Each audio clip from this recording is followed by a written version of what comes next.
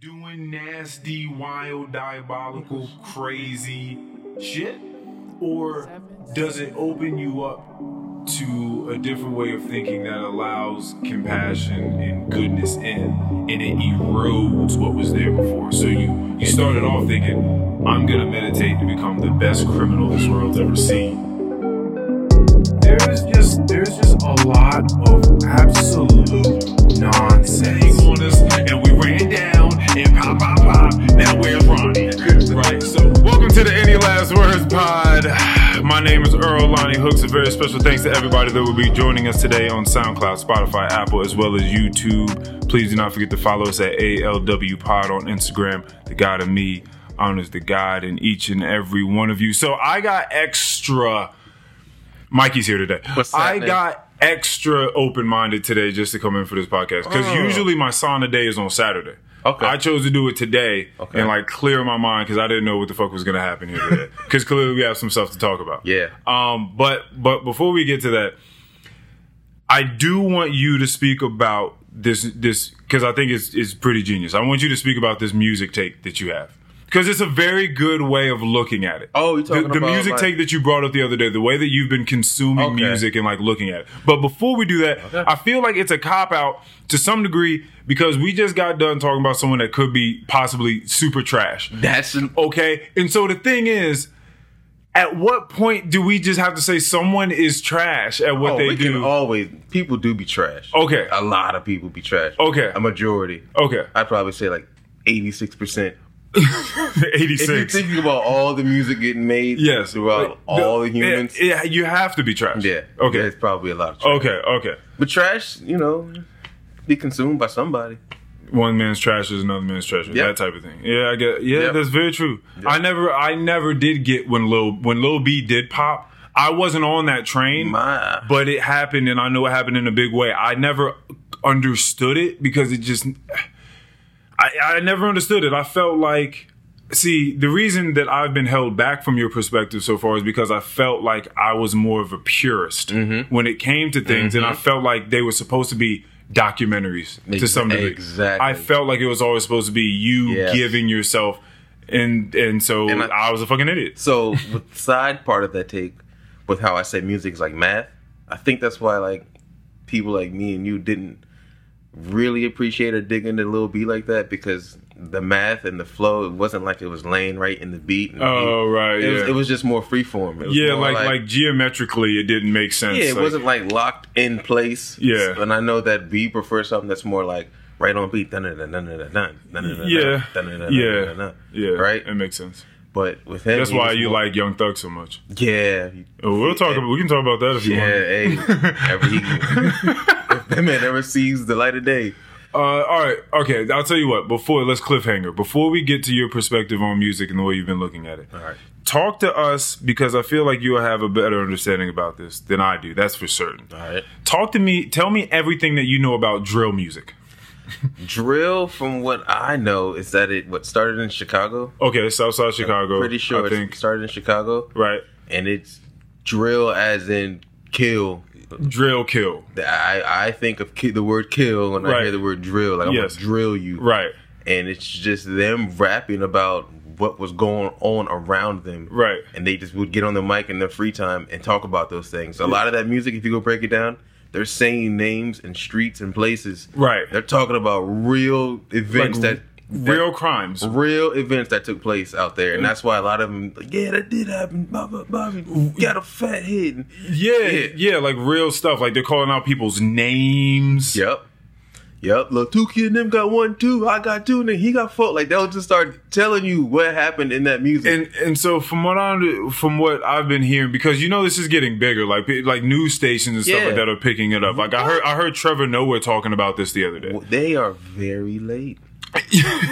Wow. Well, yeah, they're gonna be late. I think we got onto it not until 2012. Well, yeah, I mean, And it was that for us to hear it in 2012. That's still like years after it was really already popping out there. right. Like, when was whoever talking about Tupac? When did that happen? That was about 2012, 2013. And who was that? That was Rondo number 9. Yeah, okay. So, talking about smoking on Tupac, which was an actual human being. Man, yeah, he was like 14 years old, and he got killed at the bus stop. He was from one set, and his ops shot him, killed him, and to laugh at it, they would constantly say that they're smoking on him, like they're smoking.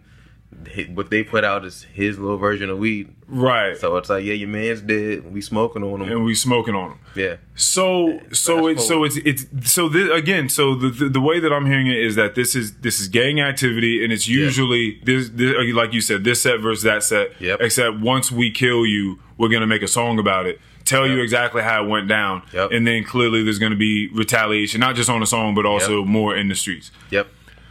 There's a very, very, very detailed, in-depth YouTube like little documentary, and I'm pretty sure whoever put this documentary out is somebody that lives within the same apartment complex, might have even put in the same work, aka might be one of them, because the voice is like distorted the whole time. Oh, one of those. And the names that they're listed in this documentary are like, you don't get this from like most of the songs. They had tweets from back in 2014, that small tweets, not viral tweets, just people, they had to have been following them at the time. It's called like the story of the Get Back Gang. It goes super in depth for anybody that wants to peep what I'm talking about right now. So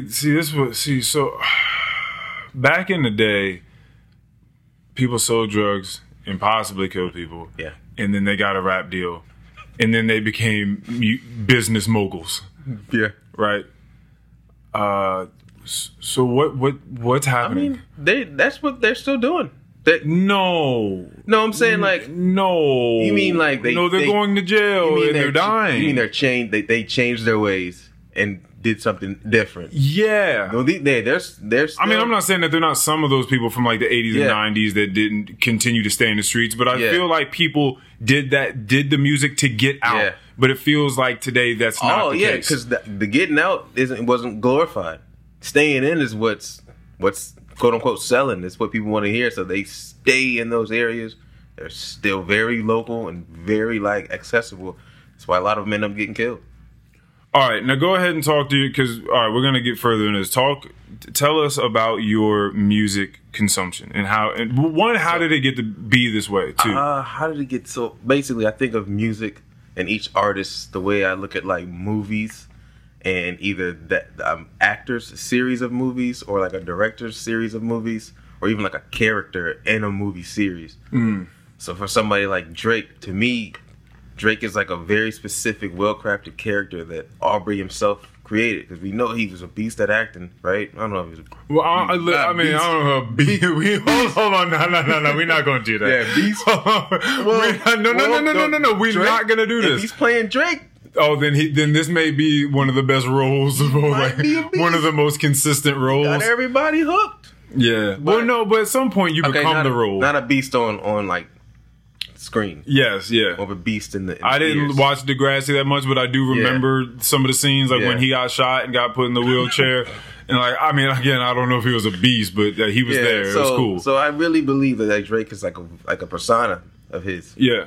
Of Aubrey's, and he's been rocking with this and killing it. You know, the way he talks about his lifestyle, the women on both sides, how he's playing and he's simping and he's balling on everybody, and he can do this, but I still care. Playing and simping, that's funny. So everybody's very interested in like his lifestyle. That's what Drake himself is what's selling it. Yeah, so it's like a movie series, but to me, it's like it's a movie. It's not like a documentary. It's not like based on true events. It's like he sat down and wrote this character out. So this is how we're gonna do this. Okay. And he's a likable person, so everybody in the industry likes him. Yeah. And it sells. Okay. Somebody like Future, on the other hand, I see it more as like Snowfall or The Wire. Okay. To where it's loosely based on true events, because we know where he lived and where he grew up, and some of his family was involved in certain things. But him himself, I know damn well he's not out here doing exactly what he's saying he's doing anymore. And he tells us that in interviews. Yeah. Especially a lot with like the drug use. Like, he doesn't even look like a drug addict. Right. He don't look like somebody who's drinking lean all day, or he's popping pills. Or he doesn't look like that. Right. You can look at him and tell he's a very aware person. Might smoke a little weed, but he's Right. not out here falling asleep on live like other rappers are ODing, having seizures. Right. But it sounds good. And along with this, they're also really good at their craft. So they had to find that character to kind of craft their projects after. Right. To lay out each. Yeah, that makes sense. Yeah, because he's talked about that too, how he has each album planned like years in advance. And it's like, oh, he had the Future Hendrix. He had, what was the other one? Like the more lovey-dovey, singy ones. Oh, yeah, I wouldn't know, but I know what you're talking about. To me, that, I mean, I might be wrong, but that's what it sounds like he wants to do. Because that's when that you can feel more in that and hear that in it than when he's just rapping and flipping bars. And I think rapping and flipping bars sells more. Mm-hmm. So he leans into that, make his money, hit the shows. You know? Oh, you think the lovey-dovey stuff doesn't sell as much? I don't think it sells as much. Oh, really? That's funny. Because I thought it was like, if you can get to the ladies, I thought that was always where the money was. But he plays those two sides of the coin like very, like, you know, he's definitely out here on some toxic shit. Yeah, for sure. Definitely out here on some fuck them bitches shit, all that. But then, like, he'll flip it, and even in the same song, be simping. Yeah, but that is how you play it well. Whether you're Drake or you're Future, if you sing, and women do it as well. Both. If you sing about being toxic, then it can work. Yeah. Like, if you sing about being toxic, and there's something that's sort of like hopeful and sad about it, like, this is just the way I am. Like, I don't want to be this way necessarily, but this is what I'm doing. Then there's something in that, because I feel like a lot of people want to try to fix people.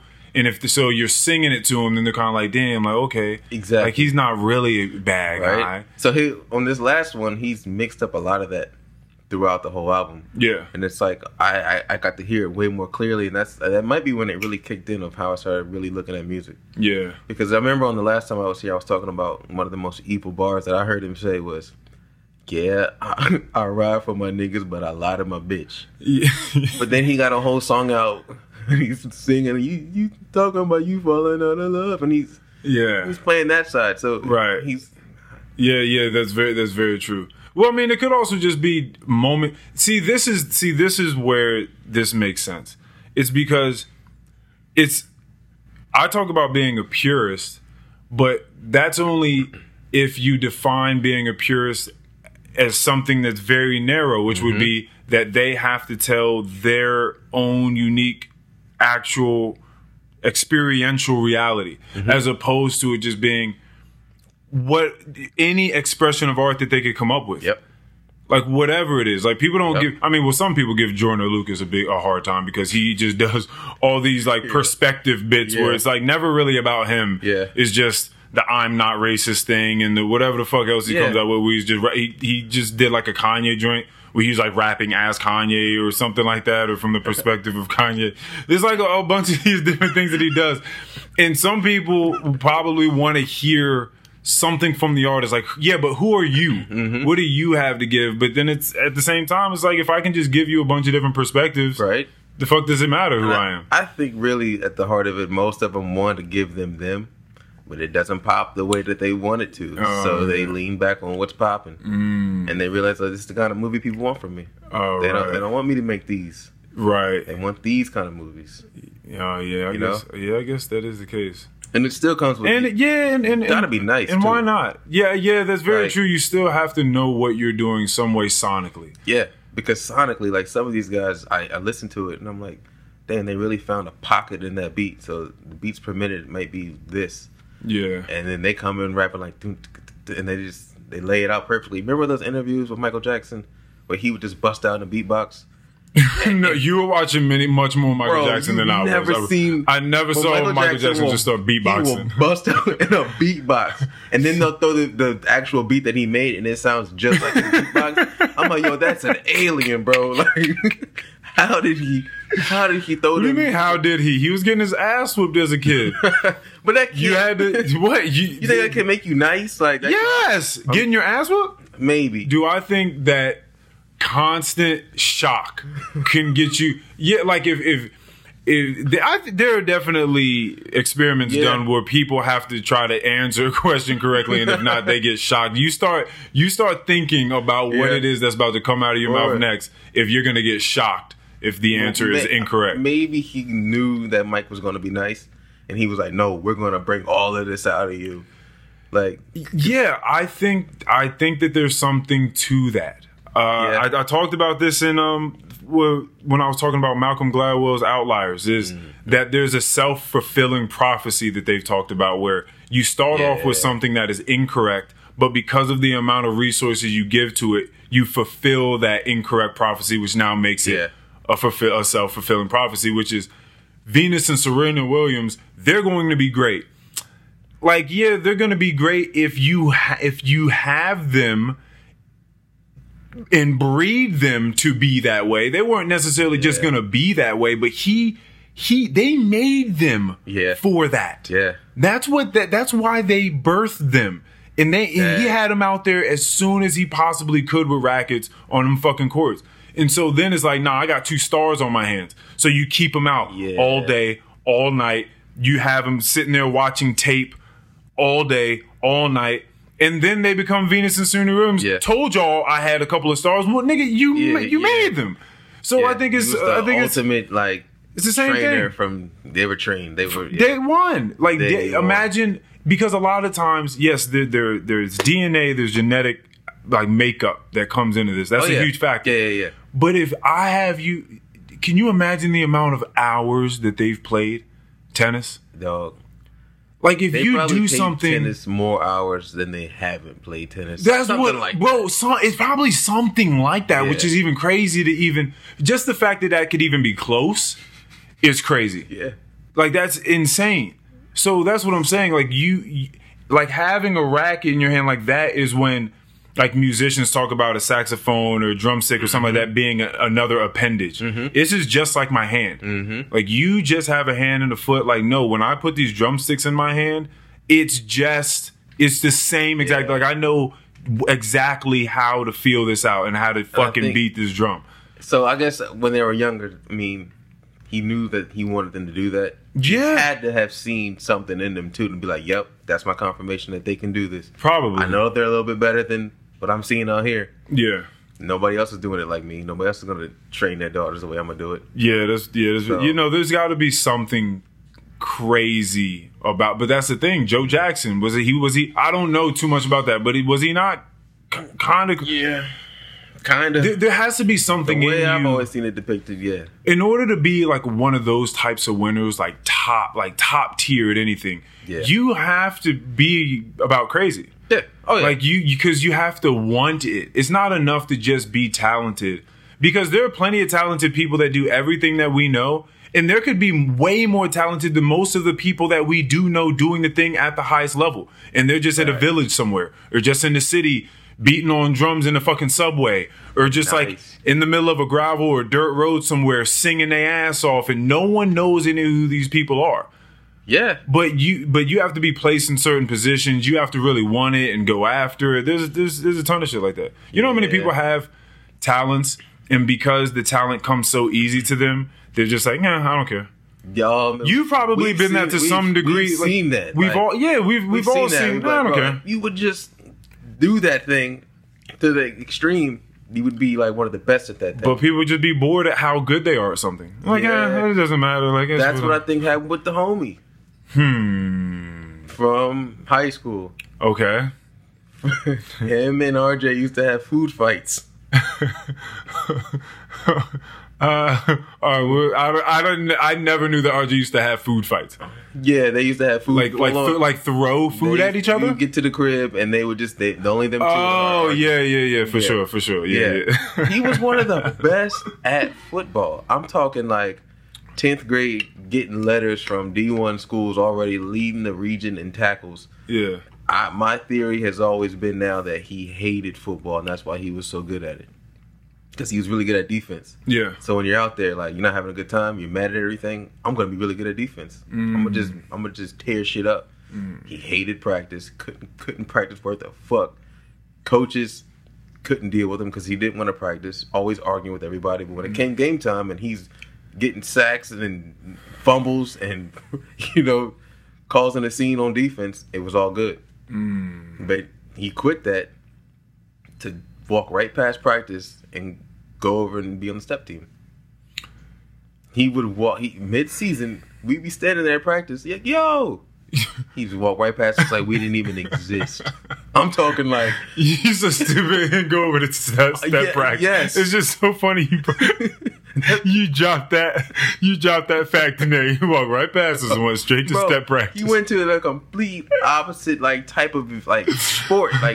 No, not necessarily. You needed that footwork. He had the footwork down. But no contact, no anger, none of that. He went to go have fun because that's what he wanted to do. That's what he really wanted to do. Yeah. But he was way better at football, but he didn't like football. Yeah. Him not liking football is what made him good at football. Huh. So yeah, that's weird. Because usually you think that when you're good at something, that's kind of what you exceed at, and you just decide, well, I like being good at stuff. Yeah. So what you find yourself good at, you do that thing more. Yeah. But I guess it's not always the case. I know he had a lot of brothers growing up. Right. So I think that he was like, no, you're going to play football. Come on, play. Yeah. He didn't want to do none of that. Yeah. And that's why he ended up being one of the better ones because he hated being there. Oh, so he was just angry as hell. Yeah, so he was like the water boy. He's like Adam Sandler, the water boy. Yeah, except for water boy liked it. He liked football. Oh, yeah, he did like football, yeah. But he was also angry at an aspect of his life, which is the fact that everybody always made fun of him. Yeah. Yeah, so he was just tearing people's heads off out there. Yeah. Damn, man. Damn, that's crazy. All right. Well, again, I mean, I really do like this perspective, though, because it really is just about expression of art. And I do think, now that I'm really thinking about it, is it's mostly in hip-hop where you box people in so much, and then it's supposed to be this one type of thing. That's the thing about it. But when it goes into, film and dance and all this other types of music, it's much freer. And people are allowed to do so much more, but then I guess we want to say, well, why aren't you giving us the real shit over here? It's like, nigga, you don't ask pop artists to do this. You don't ask, so many other people just do whatever they feel. Like country stars, they'll just give you a story. You don't know if that's what they were doing. They just give you a story. Yeah. Jazz, blues, I mean, those are kind of real.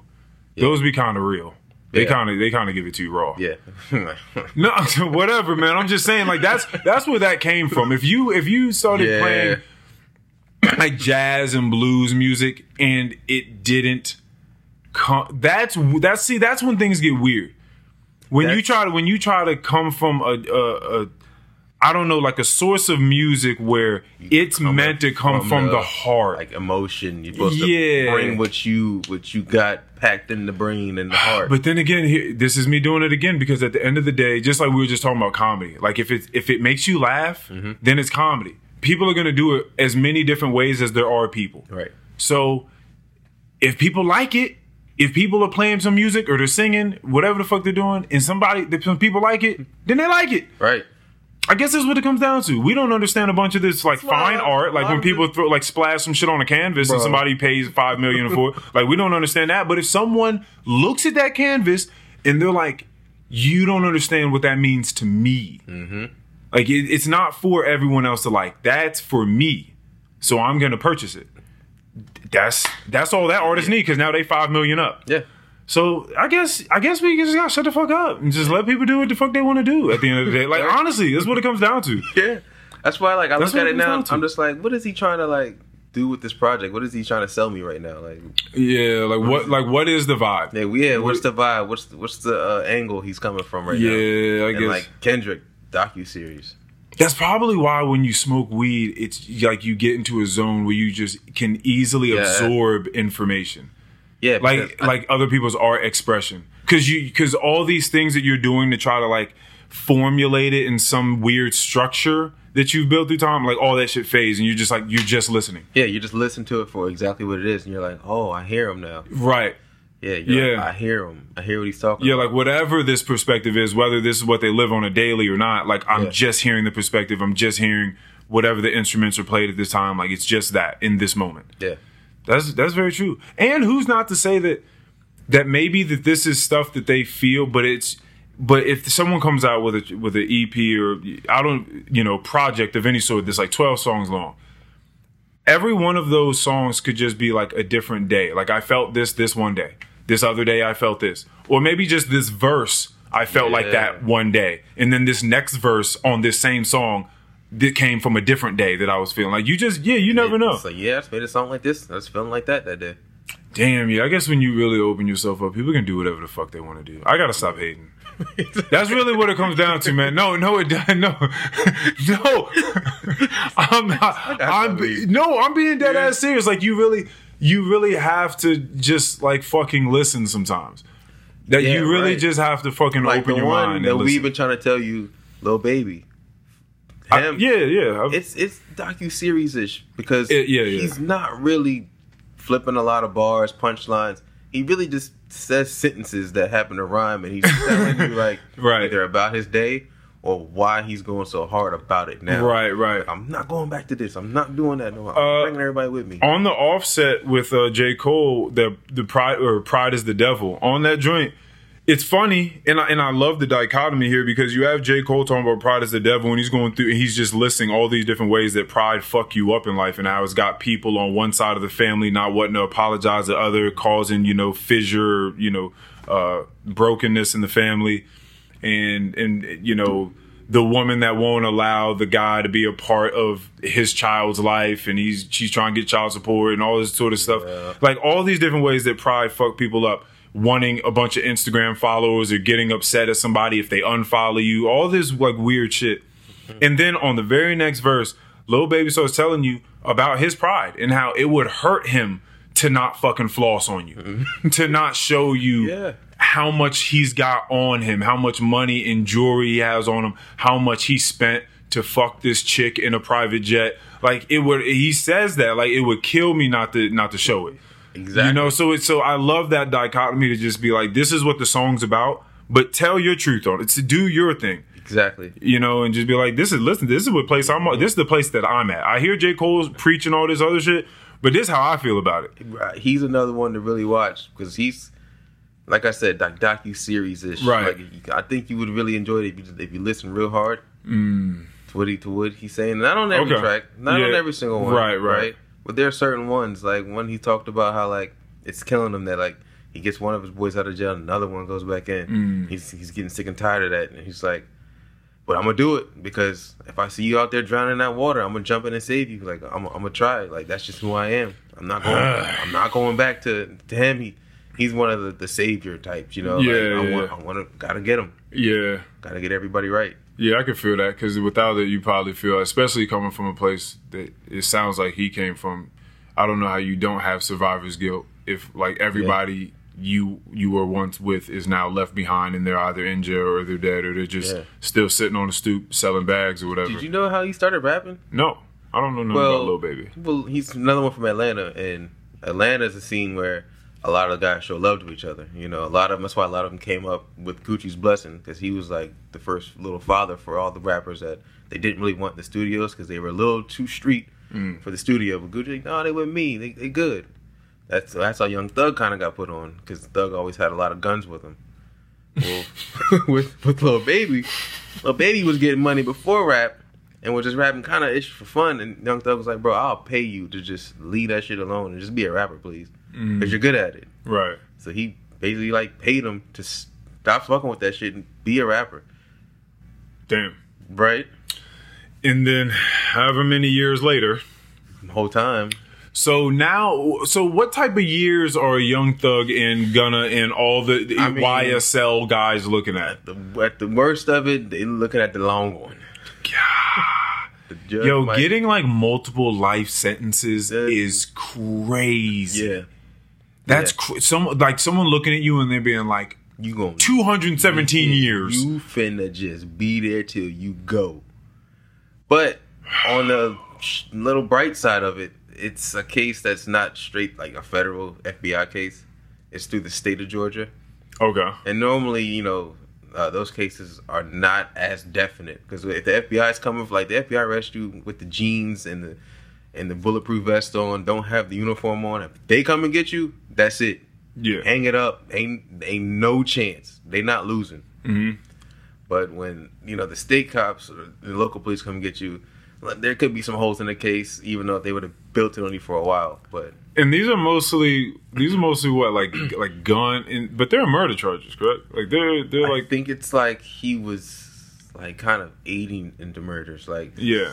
certain cars that maybe get rented, like just Remember back when I was doing that little segment on here and I was talking about rap lyrics that get people in trouble? Yeah. And I read, and this was a fun song too, so keep that in mind. But it was the joint with him and Nicki Minaj, and I forgot what the song was called, but he said, "I never killed anybody, but I got something to do with that body." Little age, and we know like they don't be lying. He's another one. That's kind of crazy. I never killed anybody, but I got something to do with that body. Right? You shouldn't say. So how do you feel about them using lines to like in the court of law, like rap lyrics in the court of law? It's such a weird area. It's hard because it's like unless somebody's when it comes to this drill music and they're saying, Lil Ronnie on 127th Street at 9 p.m. me and JoJo had the dang on us and we ran down and pop. Now where's Ronnie?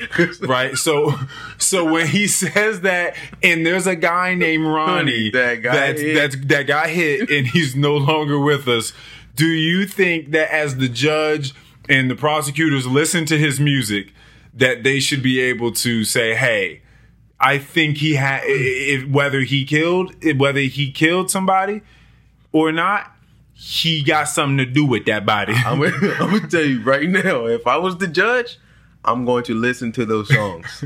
Okay, because not all of that is just make believe, just in your head, la la land. So I feel like they should definitely be thinking of that when you're in the studio, but I don't. That's another weird thing because you can use it without using it, right? Like if this is because there's a jury involved, correct? Yep. Right, so you can use it without using it because once jury gets a hold of this, so you can like sort of put it out. That's why I always said they gotta be in this courthouses playing some of this music. All right, I got Exhibit A, and they just. But what I'm saying is, even if that's not the case, if you couldn't use that, if they like outlawed that, and it's like you can't use it, it's an expression of art, like we're talking about right here. Who's to say that they're not just talking shit, that they're not just coming off the top of their head with whatever? The beginning of the song say that. Right. So if that's the case, then you could just do like a leak. Like if you were the prosecutor and the team of the prosecution, why would you not leak that to the jury? In some way, just get that information out so they can listen to it. I wouldn't even say anything. I'll just play it. Just say. But what I'm saying is, if that's not allowed in the courtroom, is what I'm saying. You can't just if the judge's like, turn that off, please. I'm coming through the parking lot playing that like they're gonna hear a couple of them bars. That's it.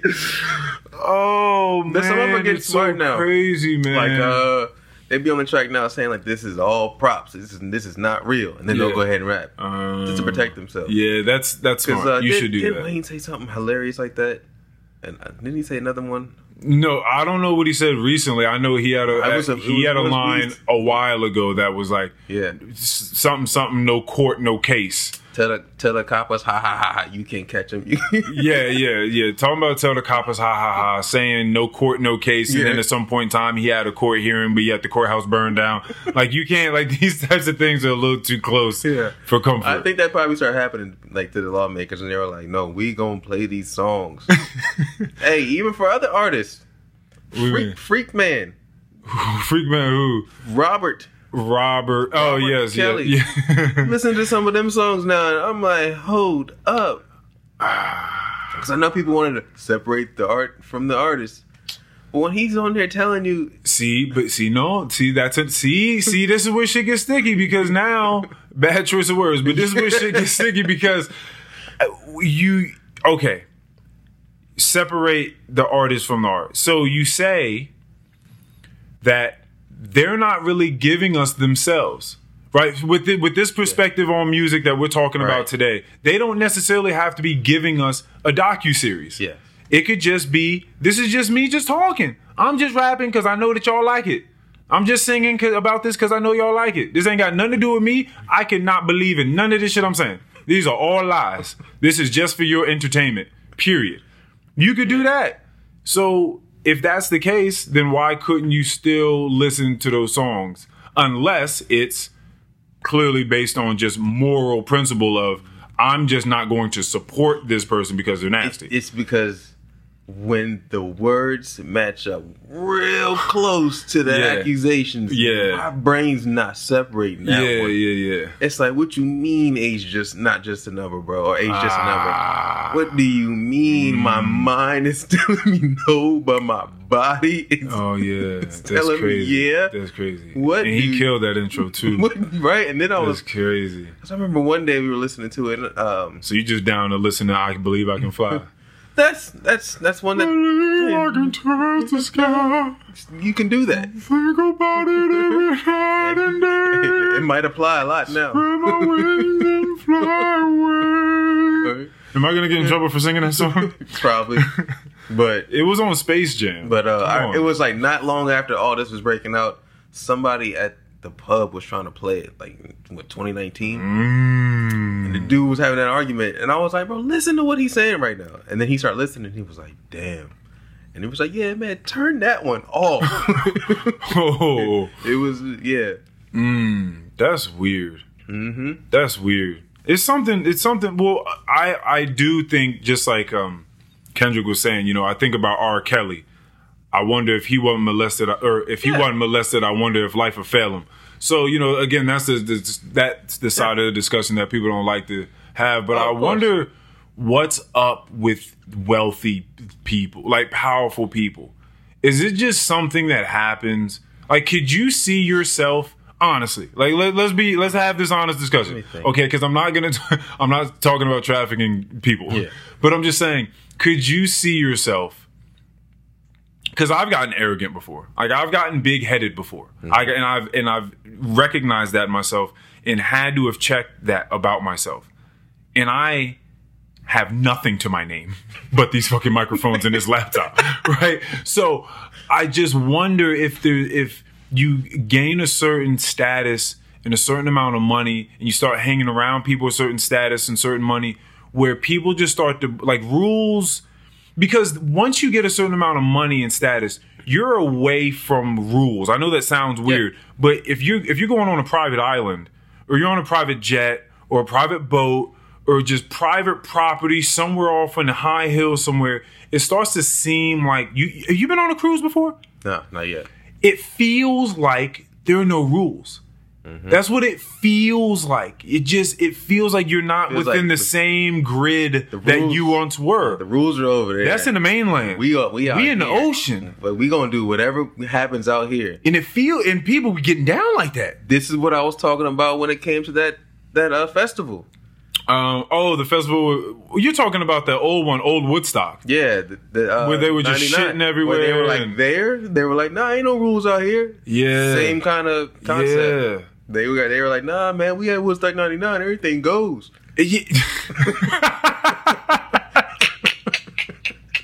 Like, that sucks. That's kind of crazy to just feel like, yeah, like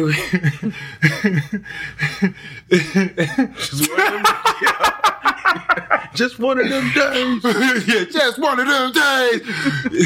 I just feel like, so human beings, when we're, I guess it's really, because when they say boxing things in, it feels like when you're in boxes, that's how you feel. You're in an apartment. You're in a house, you're in a cubicle, you're at your job, you're in a car, you're actually in a gridlock system driving through the streets. Yep. Like, all of that are all these boxes and boundaries. So you're constantly like bumping into boundaries. Staying in the system. Like this social etiquette and all this sort of stuff. So once you're not disrupting. Yeah, what is that law called when you disturb the peace? Yeah. Right, so making sure that you're not doing that. Yeah. But once you get money and you're on an island or you're on a boat or you're in the fucking air in a jet, you're like, shit starts getting, I feel like it starts getting different. And then there's enough people, like a whole colony of people that live like that. Exactly. You start to get around those people who are kind of like, bro, what you doing, man? You good? Yeah, come on, you don't got to do that. Drop your pants, man. Ain't nobody going to say nothing out here. Light up. Yeah, man, if I got somebody to take care of that, like, I'm sure it goes down like that at those levels once you start going up. and then you kind of get lost in that. Oh, I want to see how weird and wild I can get. Yeah, like how weird and wild shit really. You can only imagine how nasty shit is. Bro. The trafficking, like I remember doing a report on this in like my public speaking class. Like trafficking is, I think it's like the second largest worldwide crime. I believe it. Which is insane. Hands down. Do you remember that article I sent you guys a couple years ago? I think how you say his name, Sacha Baron, or he's the guy who made Borat, and he makes those funny movies, yeah. When he was filming that, like I think it's called not This Is America, but I forgot what it is. It was like About America on HBO, right? Docuseries, and he was dressing up as certain people. Yes, I saw him do an interview about that. So he went and how dangerous somewhere it was in like Vegas, and he was playing the role of like some rich guy, and he was asking the bellhop like, yeah, I need like a lawyer to take care of these little boys or something along those lines. And he ended up, the bellhop guy was like, oh yeah, like we can get that for you. Like, and he was kind of like, huh? Like, oh yeah, we can find you some little boys out here. And he accidentally like uncovered some kind of nasty ass world that he was not trying to get down in. Like he thought he was pranky, but he actually found it. That's like me walking down the street like, yo man, I'm trying to buy me an AK. And they're like, oh yeah, I got you. Come right on in here. And I'm like, oh, right. It was a prank. It was a prank. It was a prank, dog. I don't want that. But he ended up turning over all his footage to the FBI, and they kind of like, yeah, we'll take care of it. This is right around the time that like the Jeffrey Epstein shit was breaking out. Man, you can look it up. He accidentally uncovered like some kind of weird ring. That easy. Bro, I swear, man, people love to think. It's so wild, like the idea of caste systems and like just that people love feeling like they're better than other people. It's so funny because we swear that we're just so civilized, man. Like as humanity in 2022, in most places, people feel like we are civilized people, bro. But there is wild amounts of slavery. That's so crazy. I don't like going to super fancy restaurants anymore.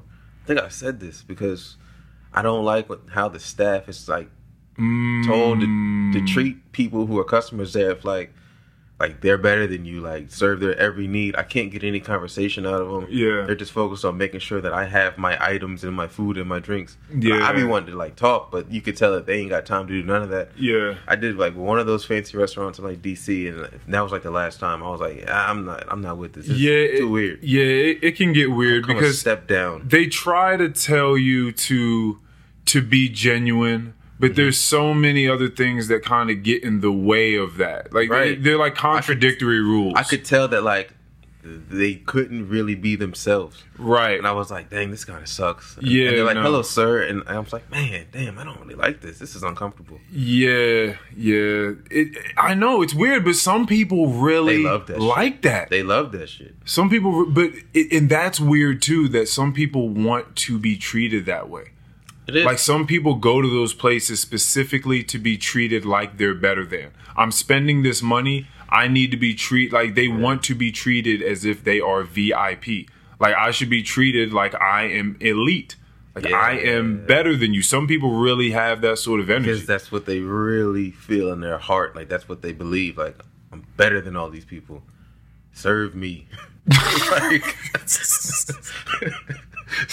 serve me. Yeah, my shit's not like even to the smallest part of what I want to send it back. Give me something else. I'm complaining like that's. It is wild because I'll look around where I work and it's just gorgeous. And when you see someone like fed up or they're upset, I'm looking at them like, wow, yeah, your perspective is completely fucked. But yeah, I just be looking around like, yo, your perspective is completely fucked. Like you really, like you're in one of the most beautiful places I've ever seen. That's for damn certain. Now I don't know what they've seen. Maybe to them this ain't. It's like it's whatever. Which is wild to think that. Yeah. Because it's 370 acres of just bliss. Yeah. Fucking horses walking around and people zip lining and beautiful trees. Everything's manicured and people out with their dogs running around playing cornhole, frisbee, bocce ball, all this other shit. Because that could be, I guess, throwing axes, shooting arrows. Could be the backup to them. Yeah, that could be the backup. That's very true. Couldn't go to the islands. Gotta go to fucking Salamander. Yeah, for real. Respect. I like that. Yeah, man. That's crazy. So you feel like you could end up being an asshole, like if you were given too much money? I don't think I'd be an asshole. I think I'd just be destructive for no reason. Like if the worst that I would do is just like have fun, like crashing cars. I don't know, but not like on the street. Like I'm like, what are you doing? I would pay to go. Like, let me go crash this car. I want to go pay and crash a car. Like, oh, okay. I would just be like you'd be the crash test dummy. I'd be constructively destructive. I would set up things where I can just go. So you could go destroy them. Yeah. Okay. That's probably the craziest I'd probably get. Okay. Would you now, if you were smart, you create a place where they have those? Well, I've heard about this. It's sort of like escape rooms, but not like you just go in there with a sledgehammer or just break things. They set up like old. You TVs clearly have computers. to do like sign a waiver because if somebody go in there and that hammer head come off. Yeah, or they just don't know how to handle something and they fucking You definitely got to sign a waiver. Yeah, they're called. Where are these places at? You just go around and break shit. I remember there was one in Dallas, and I thought we were gonna go. We didn't end up going. There's probably one in like. I need to know how much money it is. It was a little bit more on the expensive side, if I can remember. How much money it takes? Oh, because that's very true. There's all the electronics you're breaking, and then somebody has to clean it up. How much money are they purchasing? It must be broken electronics because you're not. It has to be. Yeah, it has to be. Just like junkyard electronics, TVs, VCRs, old VCRs, DVD players. Go in there to smash stuff up. Man, that must feel great for people, right?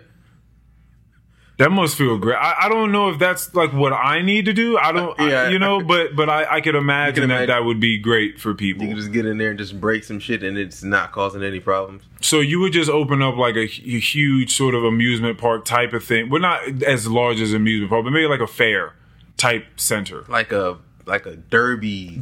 Like a derby land. And just run around. Yeah. Like Mario Kart style, where maybe like the cars have spikes and stuff on them. You can just run them into stuff and shred stuff. That might get a little. Well, they have to sign waivers. Fatal, but they'll sign waivers. There'll clearly be airbags. They'll have those little cages that are inside of NASCAR cars. Yeah. Like don't NASCARs. they have like crash derbies in places? I think they have those. People compete. Yeah, they do have those. That does sound pretty tough. That was on Fast and Furious. Tyrese was doing that. I wonder how that looks because I didn't see that one. Actually, yes, that was the very second one. Yeah, that was the second one. Yeah, Too Fast, Too Furious. In the beginning, that's what he was doing. That was he was like nice at it, right? Yeah. That's Tyrese. See, I wouldn't do it that often. I wouldn't be trying to get nice at it. I'd probably be there like once a year. You know. Yeah, if I'm getting money to further answer Keon's question, I would definitely buy a camper. Bro. I'd buy a camper. Just travel around, just drive around, meet a bunch of people, set up shop at weird places. I've been looking at campers and RV life for about like 3 months now. That's definitely going to be a thing. Okay. Them things is bread.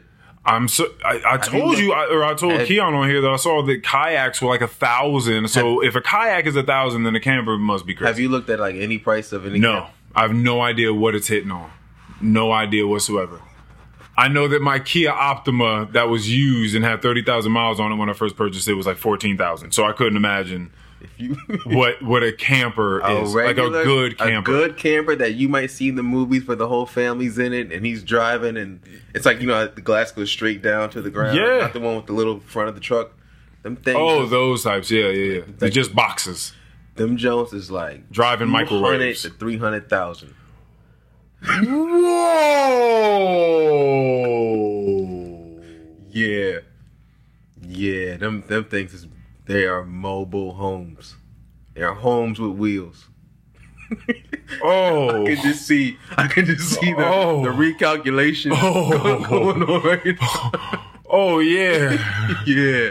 Oh, I'm gonna have to comparison shop. There's always comparison shopping. The way I would do it right now, I would like rent one because you can rent a nice one like that for like the week. Go somewhere out, have a bunch of fun ass vacation. For like I don't know, around 20,000 for the week. But that includes like where you park it because you got to find places to camp. And these campsites will have like you can plug in. So you plug in your water, you plug in your internet, you plug in your power. So now everything that you need through that camper is coming through the campsite. They have electric ones though? Like they have... Is Tesla making them yet? I haven't seen that yet. No?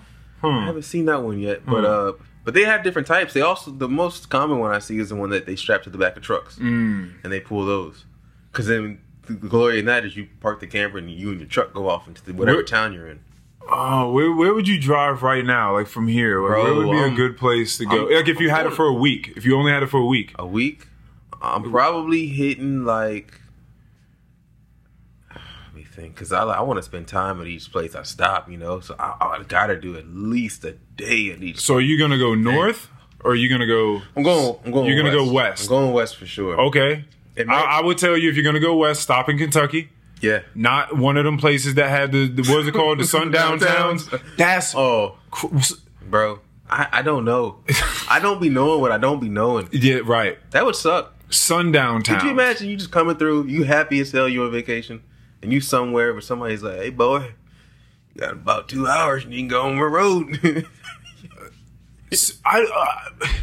I'm having a hard time. So sundown towns are historically. So this clearly happened around Jim Crow era. Yeah. And it was just you can't be black and get caught outside past sundown, or else. Yeah, I think, or else anything goes. Like the rules is done. I don't. It's like being on a cruise. Like anything goes here. I don't think they were as like right. They're not coming. They're not snatching you up and hanging you up right away. I think it was more of like a very stern like. Recommendation surround you. Hey man, you might want to get on the road. You might want to. Like it's not going to be me, but we just know. We just know. Don't spend too much time out here. There may have been nights when it was automatic. Like, nah, y'all better be up out of here. But for the most part, what it seems like happened is that these towns that were like that, like black people just knew, man, be leaving this town alone. And I mean, you just don't go there for a very long time, and those same types of people just keep recreating. My nigga. And that the younger generation still lives there, and we just know we're just gonna avoid that place. I'm so glad that we fucking got on this tangent about sundown towns. We are gonna get to everything that we have to talk about today. This is gonna happen, but this has just been flowing out. This is great. Yeah. I was at work the other day, and I'm talking to my man. He's like, so I was bringing, this chick that I'm seeing around my neighborhood or around my city, my town. And I was showing her stuff. And I'm like, this is this corner store. This is this courthouse. And that is the town slave block.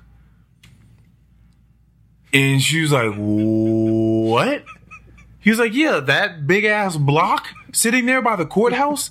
That is an auction block where they would sell slaves back in the day. And to me, but I was like, "Hey, man, why do you know that?" He was like, "That's the Warrenton auction block." That was on the list, I think. And I was like, "What's it look like?" And he showed it to me, and it just looked like a big old curb. Like a really large stone curb, and probably like a few people could stand on it, but it just looked like a big curb, like where a curb used to be. And then I looked it up, and it said that it was like the Warrenton curbstone, where it was once a curb. And I was like, okay. But then we continued to do research on it, because I was like, how do you know this? Like, who told you this? And he couldn't tell me exactly where he got it from. It was just somewhere lodged in his memory. Yeah. And we kept doing research. And we found a photo of that same block in Warrenton by that fucking courthouse that had a plaque next to it. A big blue plaque that said that it was an auction block amongst a bunch of other things as well. But they did use it to sell slaves. But that's just not there anymore. The plaque isn't there anymore. Took down the nameplate. Took off the name tag. Nigga. Just left the work shirt. Do you have any idea how crazy that is? Well, y'all took no. Y'all took the plaque away that showed, because it's one thing if you're like, this has some sort of historical value. This is what this is. And I remember talking on here a long time ago about, because I don't know if we do so much of it here in America, but over in Germany, there are different statues for different things. Right, so you have like your monuments and your memorials and different things, but there's certain things that are erected, whatever. There's certain things that are erected simply. Fuck y'all niggas. I was gonna let it. There are certain things that are erected from stone and marble and whatever else to be seen as as precautions and admonishments of the past. Do that again. Exactly. And let's let people know why we're not going to do that again. Exactly. It's not let's come here and pray to it, right? Yeah. So there are different ways of looking at them. Over here in America, people ain't really trying to hear none of that shit. Yeah. So it's different to like look at that and say, this is what this once was. We don't do this anymore. We clearly decry and defame this sort of action or this sort of ideology, blah, blah, blah, blah, blah. In even case, you know, people would have had an issue with that anyway and just keeping it there. But the point is, the fact that they just took that away means we gonna keep the stone though. We just not gonna let you know what it is if you don't already know. We gonna hide that. And so that's kind of weird because when people talk about like whitewashing history and rewriting shit the way that people want it to be, whoever the victors were of a certain war, just writing their own story. That's big. You can't just, my nigga. When I saw that the other day and like I saw a picture of the thing and then I saw the picture of the thing with the plaque, I was like, oh, that's eerie. Dirty. It's kind of eerie. That's dirty. To me, what that says is that it hasn't been too long yet. Yeah. Like it hasn't been enough time separated. Bro, Warrenton is down the street. We can get there in 15, 17 minutes if we want to. I'm pretty sure it was Warrenton on that list. Sundown towns? I've been over there by I was about to say like Elkton. Oh, because that's not too far either. But I've been to Warrenton when the sun was down. And I mean, you can tell. I've been to a few. I told you. I've been to a few towns. You know how many of them parties that all y'all used to hit me up and be like, put your location on early. Don't go to that party. And I would always just be going out to parties by myself. Because you might run into like a group of somebody who came from a group from somebody else. That night, they feeling a little froggy, feeling a little Haiti. Bro, that's so crazy. But yeah, to me, that just shows that like how recent it is that somebody's like, yeah, take that sound, take the sign down. But like, it's like, oh, we're not gonna move the rock. Yeah, probably when Stonewall Jackson High School started to get renamed and Robert E. Lee statue started to get torn down. Like when all that really popped off, they were like, yo, we should get this sign out of here. Yeah, we should just go ahead. We should, if we want to keep this auction block here, we should definitely get this plaque out of here so they don't know what it is. Yeah, we just leave the auction block. It's almost like leaving like a guillotine stand up somewhere. That's crazy. I said I was gonna do some performance art and go stand up on the auction block with like my shirt on and some linen pants and have somebody like replay it, like reenact. People love reenactment, like Civil War reenactments and shit. How that would go? You think it wouldn't go well for me? Oh, no, I'm trying to think how that would go. Because if it's there, then if they're allowed to have it there, then I should be allowed to do some performance art with it. Yeah. And at the end of the day, we're talking about art today, right? So like, why can't I do it? You can't not do it. Right. Doesn't mean you can't do it. Yeah, we just don't know how it would go for me. I don't know who would get mad or why would they get mad. I'm trying to think. Yeah, I don't know. Because if the wrong side of people are like, you can't be on that block, I'm like, why? Yeah, for sure. It's our block. And then, it is, huh? That's crazy, man. That's crazy. Yeah, it's just the fact that slavery is really like it's still a thing, and not only a thing, but a prevalent thing. We just you and I are not experiencing it. Yeah, but it's a real thing. People are being sold right now. People are on a shipyard, like right now, in a crate. That is still happening. Being shipped somewhere. Like, that is insane. We really are living in the future compared to, like, other, like, groups. Oh, yeah. I see we can look at our group and say that we're living in the past. Like, it's weird. Yeah, now you about to start getting into time and space. Yeah. It's just weird. It's really weird because, I think we were talking one day and I was talking about how, like, if a meteor hit the Earth, like, the people who would survive would be, like, people on islands that don't even use technology. Yeah. And they would probably tell stories like about how there was a great civilization that used to fly metal birds. But there are also colonies under the earth, like real life today, correct? Yeah. Well, and I'm not even just talking about the people that live underneath the sewers in Las Vegas. I mean, I'm talking about like real dirt. You so fucking stupid. God. They didn't choose the dirt. The dirt chose them. All right, like it was exponential bad circumstances. But living in the sewers versus living like in underground rocks. That's two different. Yeah, but do you know how difficult it is? You can't just make a colony. You know how difficult it is to make an underground colony, even though they exist. It's real. Yeah, I couldn't even start the process of engineering that in my head. But the sort of elements that you get away from, though, Yeah. like, that's amazing too. There's a lot of legends of like I don't even know which word to use anymore. Natives, Indigenous people. indigenous people. Yeah, look at you They're- on the microphone. Don't know how to act now. don't even know which word we're supposed to rock with. But of the indigenous people from here, they have stories and origins of how like people from way up under the ground came up and told them, "Yo, y'all need to come with us real quick because something's about to go down on the surface." So they went and lived with them for a while, came back up, and everything was okay at that point. They wrote big pictures about them, the Ant people, the Hopi Indians. Yeah. Hold on, the what? The Indians? You said? Are they from India? They're still called the Hopi. From the last time I saw, they call them the Hopis. Okay. Yeah, and they have pictures of what they call ant people, and they'll go on interviews and tell them that their legends that they were brought up and told. They point towards like the canyons and like, yeah, we went down there for an extended period of time from these tall people. It's a big ass planet. It is a very, very planet. big planet. Huh. There's a lot of shit going on out here. It's a big ass planet. Like, yeah, it's a lot on this planet. All right. I feel like we should get into what we came here for. All right. What the fuck is going on, Mikey? I feel like, by the way, this is going to be one of those conversations where we're going to lose a lot of people.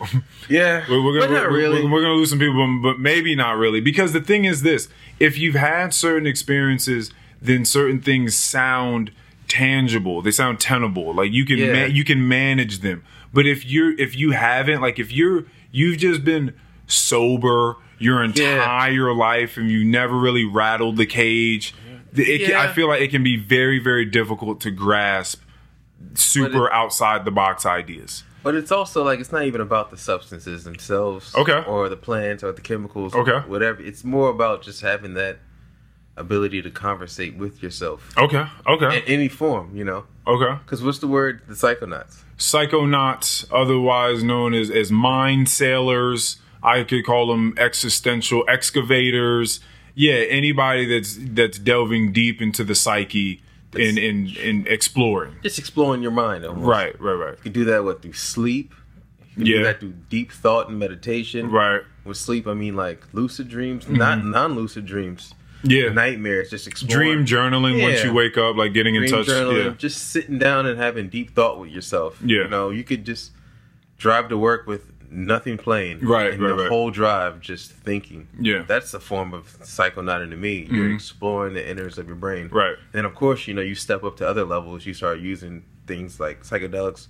You could throw in weed. You could throw in mushroom, psilocybin. Big ones like DMT, LSD. You got like mescaline, ayahuasca, peyote. There's so many different ones out there, and a lot of them are straight off of the planet. It's almost like it's bearing fruit for people who want to really explore the mind.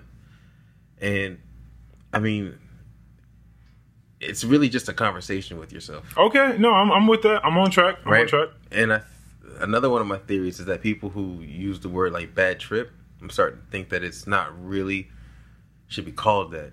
It should just be called like a difficult conversation. Okay. Right. Some people have what you would call it. The reason why that seems like diminishing is because some people have one of these difficult conversations and they change for the worse forever. Yes. And some people have seen that. I've never experienced that. I've never really experienced anyone go through that in like a really, really, really detrimental way. And that's why it's not really, it shouldn't be, the conversation shouldn't be pushed towards like using certain substances to get there. Right. I think that's like cheat codes. You're skipping things. You're trying to do what other people told you to do. You heard, oh, the mushrooms are going to make me see this. I think that's the wrong thing to tell people. I think you should just talk to people who are really into trying to figure out what's going on in their own mind. And you just start from there and you just, oh, do you really like dreams and sleeping? Well, find a group of people who they love dream journaling. They love trying to find out what dreams mean, what dreams are constructed of. Do you like people who sit and think really hard? People who meditate? People who just, you can go sit down with something nice like this. What is this called again? This is a oil diffuser. Got an oil diffuser going, and you just sit down and you just think to yourself. Like, you explain it a lot. You really think about things. Mm-hmm. And there's people who that's what their thing is. There's people who like to smoke weed every day, and for them, that's where they get it from. I think the same way I was saying that there's like different categories of hip hop. There's different subcategories of like being a quote unquote a psychonaut. Right. And someone who's really just trying to break down the brain. Because I think what gets lost in it a lot is the conversation comes up with like DMT and LSD, and people are really talking about different realities, frequencies, that type of stuff. And I think that's where you start to lose a lot of people, because that's not what everybody is doing.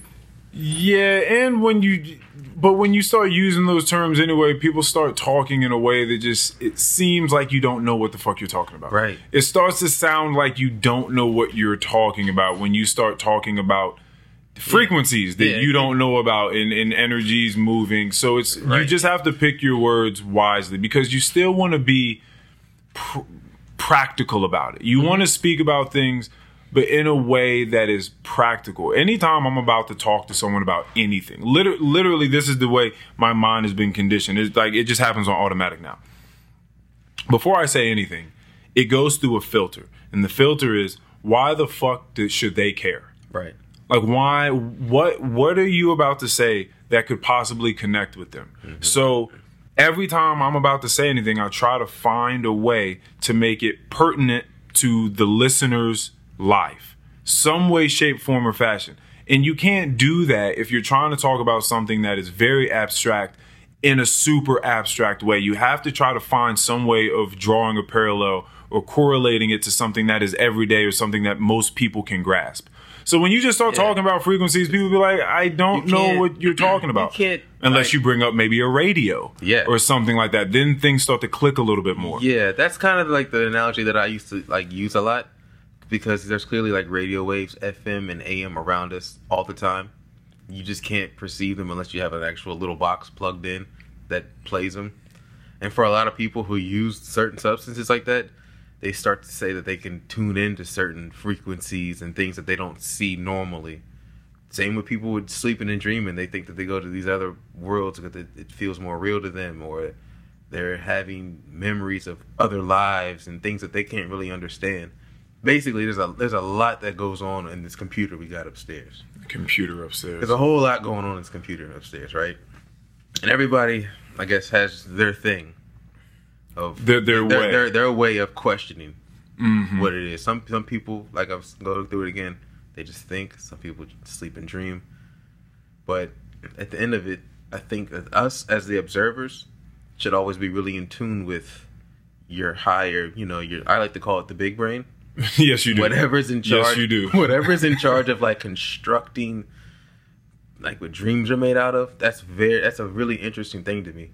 Because even in dreams where I'm not lucid, like I'll wake up and I'm like, all right, so what put that together? Like that it looks as real as it looked. Something put that together, and I went and I observed that. So I like the subject of having conversations with yourself throughout your day. You could be stone cold sober, just driving. Yeah. And like I like to use the traffic one. Like I'll get really anxious and kind of like irritated, bothered when I'm sitting in traffic and there's too many cars, because I like to be on time everywhere. And I'm just like, why is all this traffic around? And I'll stop. Especially when you know the traffic's off for some bullshit. Bro, it don't be nothing. It don't be. Someone slowed down because there was a crash on the side, or there was a police officer. I'm sitting there and I'm like, and then I'll just stop and I'll just breathe and I'm just like, I'll just look around at the setting, at the scene, like, okay, there's traffic. But look at the cars. I just kind of just really bring myself into observer mode. I just observe exactly where I'm at, and then I start to think, I mean, what am I going to be, 5 minutes late, 10 minutes late, an hour late? Okay, and next year, is this moment going to matter? Like, won't even remember it happening. Right? And at that point, it just kind of makes everything a little bit more appreciative. Like, I appreciate the fact that I can observe what's going on around me. The fact that you're even in traffic, because someone else is in that car crash that caused it. Yeah. Someone else is about to go to the hospital, or their car's all burnt to shit. I saw a whole car burnt to the frame, like them old cartoons when they would get burned, and it would just be the blinking. It would just be the blinking eyes. I've seen cars like that on the side of the road. Like, what the fuck happened here? I'm constantly trying to like analyze what happened at a car accident, especially when it's somewhere and you're just like, no one should crash here. No one should crash here. One out here that you said that happened like a couple of weekends ago. Yeah, it was just a car like the front of it was sort of wrapped around the tree, like it went straight into the tree, but it was going the opposite way that the traffic would be going on that side of the road. So I was like, what are you doing on that side of the road, going in that direction? Why were you going so fast? How did you pop up on the curb and hit the tree in the median between these two lanes? It was like a lot of questions I had, but because to you would be observing something, you would observe a caution in the road and wouldn't end up in that situation. I would like to think your attention wouldn't be. Yeah, so fucking whimsically distributed amongst a bunch of other shit that isn't me operating heavy machinery at the time. With my life inside of it. No, I don't like to think that would be the case. Yeah. So when it comes to this, it's funny because I've actually been thinking a lot about this because I've been listening to conversations about people talking about ideas coming to them. Mm-hmm. And if you're not a complete narcissist, then you think sometimes, damn, where do these ideas come from? Like you have a really good idea or an idea at all. You just think, where did this come from? Unless someone just told you something, hey, you should do this thing. Unless that was happening, and you just feel like you woke up with a brilliant idea, or you were driving through the car, or you were doing whatever it is you do. You're exercising, you're doing yoga, you're reading a book, and just something comes and hits you, and you're like, oh man, I feel like I should do this thing, or I should change this thing, or I should try this thing out. Where do those come from? And I'm not arrogant enough to think that we're just churning this stuff out in and of ourselves, like our minds or our consciousness is made in a vacuum. Yeah. So what I think it is, and I, there's no proof to this. This is only my sense of things, which by the way, small cliffhanger on that. We have to start using better rhetoric when it comes to talking about what we know and what we think we know. Mm-hmm. My little sister had a friend come from somewhere a long time ago, and I think I don't know, she came from like a small place, maybe a village somewhere. I could be getting this wrong. Sometimes it's like that. My brother had a girlfriend that her parents were back in Macedonia, and Macedonia is still like it's not civilized like this, like it's not this structured. And so there are plenty of still villages and stuff, but like there are plenty of still people just living out in like jungles and stuff like that. And she came over here to America, and she was relatively new. And she was talking to my little sister, and this blew my little sister's mind because she didn't realize until this moment. She was like, I've been noticing that Americans do this thing where when you guys talk about stuff, like you talk about it like you know it. Cooked? Like, but she was just that's real quick. She did, but she was just so curiously trying to figure out why this was the thing. She was like, when you guys talk about stuff, you say, like, I know this, or you say things in absolutes, like declarative statements. Yeah. You don't say things like, my sense of the matter is, or I believe that this is the case, or I think that this may be the case, or from the evidence that I've gathered, I kind of feel like, or this has been my perspective. This is the pieces of the puzzle that I have. She's like, this isn't the way you guys talk. You just say, oh no, this happened. I know. Yeah, like I know, so I know that blah blah blah, or this happened the other day. It's like, well, do you know that happened, or is that just your perspective of what happened? Like that's your story. Yeah. But there's another story which is just reality outside of that, just like the thing that happened, not what your emotional placement inside of that thing is. Yeah. So I thought that was very funny. So that's just something I feel like we have to get better on, and it's something I'm much more cognizant about these days. Yeah, me too. Just letting people know when I'm talking about something, that it's my sense of what the fuck is going on. Yeah. So again, I can't prove this, but this is what my sense of this is. Getting ideas and having this inspiration and being a psychonaut is we're like, I guess like conductors of a sense, or like a lightning rod. And someone was telling me the other day, Earl, in order for this idea of yours to be working, like in order for a circuit to be working, like that circuit you have to be an open-minded person. I was like, well, from what I understand, I haven't taken no electrician class in a long time, right, or none of that. But I do remember something about circuits having to be open in order for electricity to pass through, which makes sense. Mm-hmm. So, okay, so if you just look at us as the same way, you would have to be open, whatever that means to you, in order for that circuitry to work, in order for that lightning to shine through, that electricity, those ideas, that inspiration, the new wisdom to come through. So as long as you're open-minded and you remain teachable, as I'm always fucking ranting about, then you start to position yourself in ways for you to be receptive of the frequencies or the electricity or all these different things that I'm talking about. So it's really just about finding ways. I think what's interesting about being a mind sailor, existential excavator, a thinker, all this sort of stuff, a meditator, a deep observer, is we trying to find new ways of positioning ourselves to gather more of the data, more of the flow. Because there's something that we feel like we're in tune with, or that we're working with, we're doing a dance with. We have rhythm. Yes. Actually, it was called hypnotic rhythm in Outwitting the Devil by Napoleon Hill. Right. That's what that was about. The hypnotic rhythm was finding your positioning with the rest of everything else that's going on in a way that you get to reap the benefits of the universe and its laws. When you feel it, you'll know. Like, what do you know about Nikola Tesla? I don't know much about Nikola Tesla. He's probably like the god. Okay, like, he was a beast. Like, a lot of what he came up with was gonna put, like, I guess, big oil companies like out of business. Not really out of business, but he would make them seem obsolete because he was tapping into technology to harness the energy of the earth itself to distribute it freely to everybody. Like things like microwaves, radios. These are some of the things that are possible with what he came up with. But with most of his inventions, he said in his journals that he came up with them by going into an altered state of sleep. Okay. And that he was being like shown these inventions, and the data, the signal was getting streamed right to him, and he would just altered sleep is what I remember reading about him.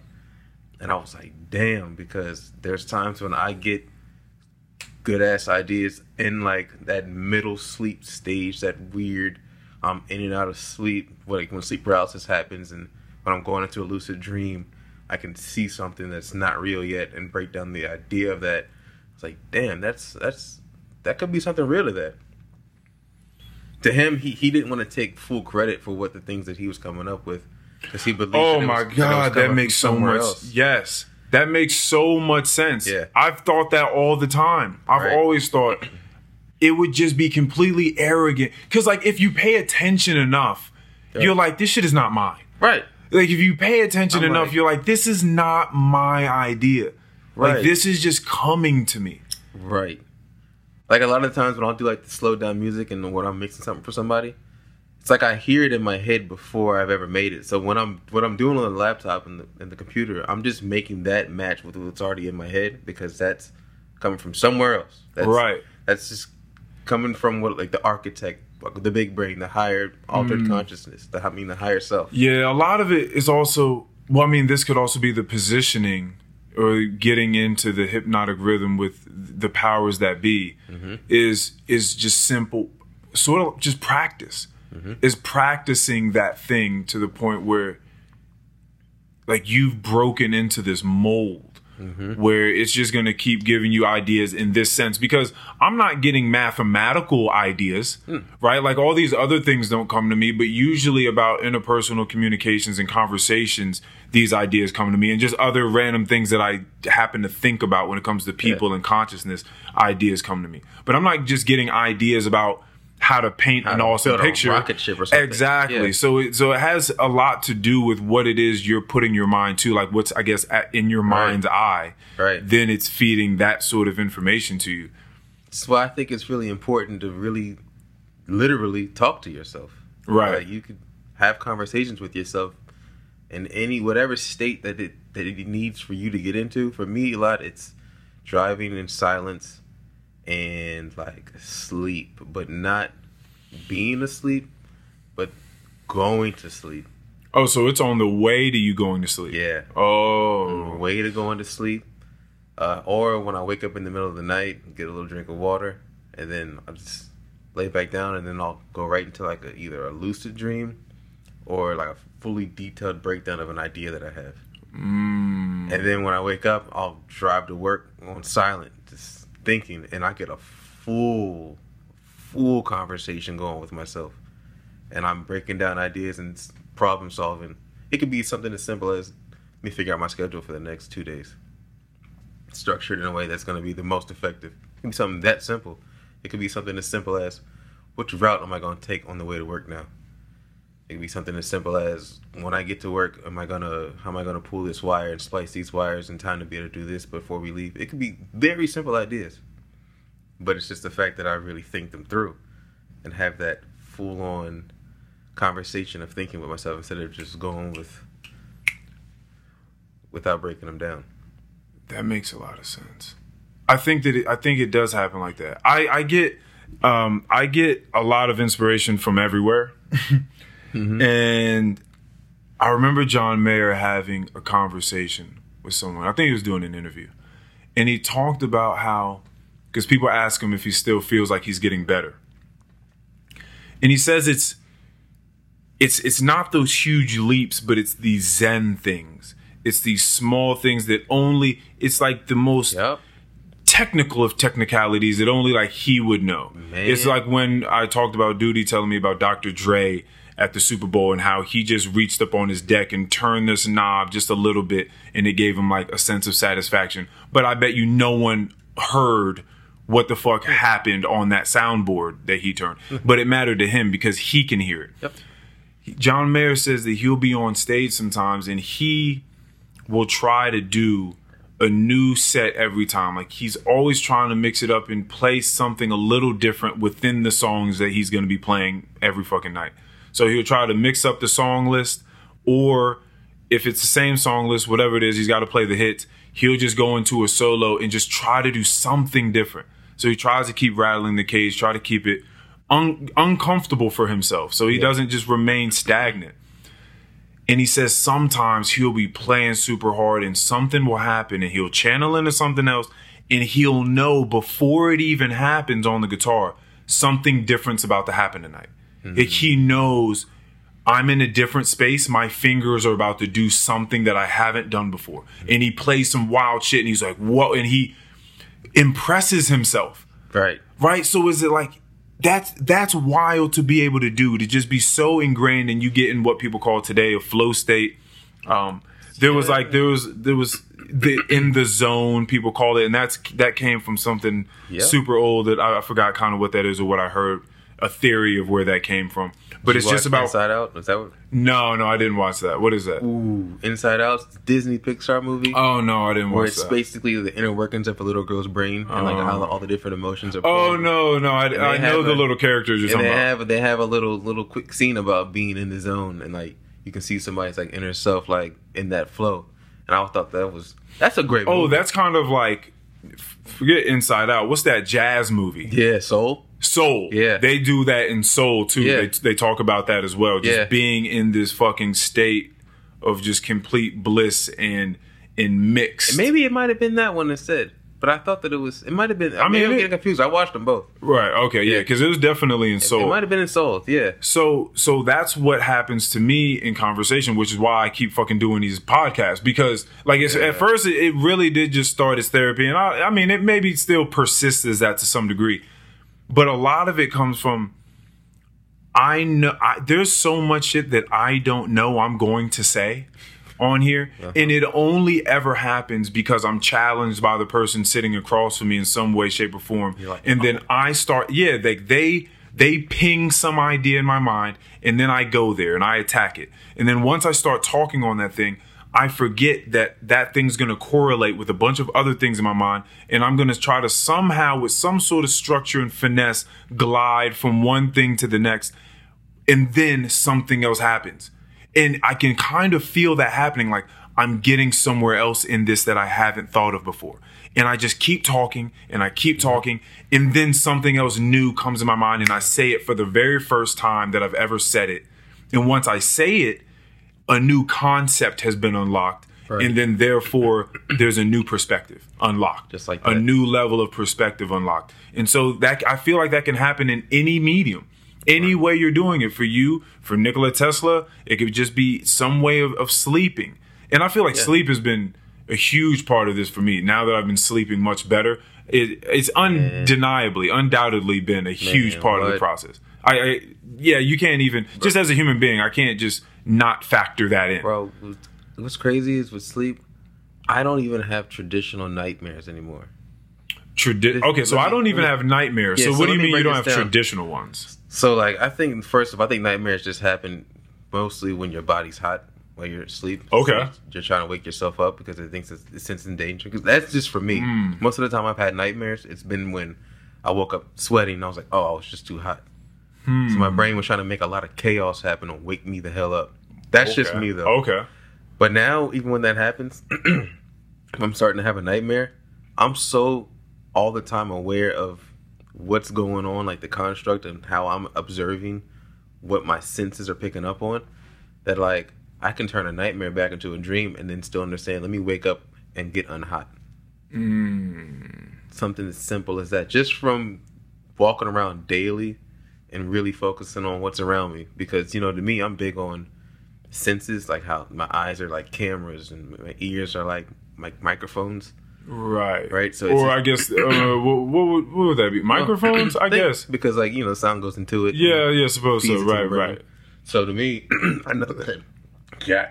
I know that what I'm. Are you good? Yeah. Okay. What I'm seeing and what I'm hearing, smelling, feeling, tasting, like all the senses, is what makes up my reality. Right. And I know that could be different from everybody else's reality, different from a dog's reality. It's just what I'm observing. And I'm very, very focused on appreciating what's in front of me at all times. And then you take that into you. Well, you take that into your sleep. Yes.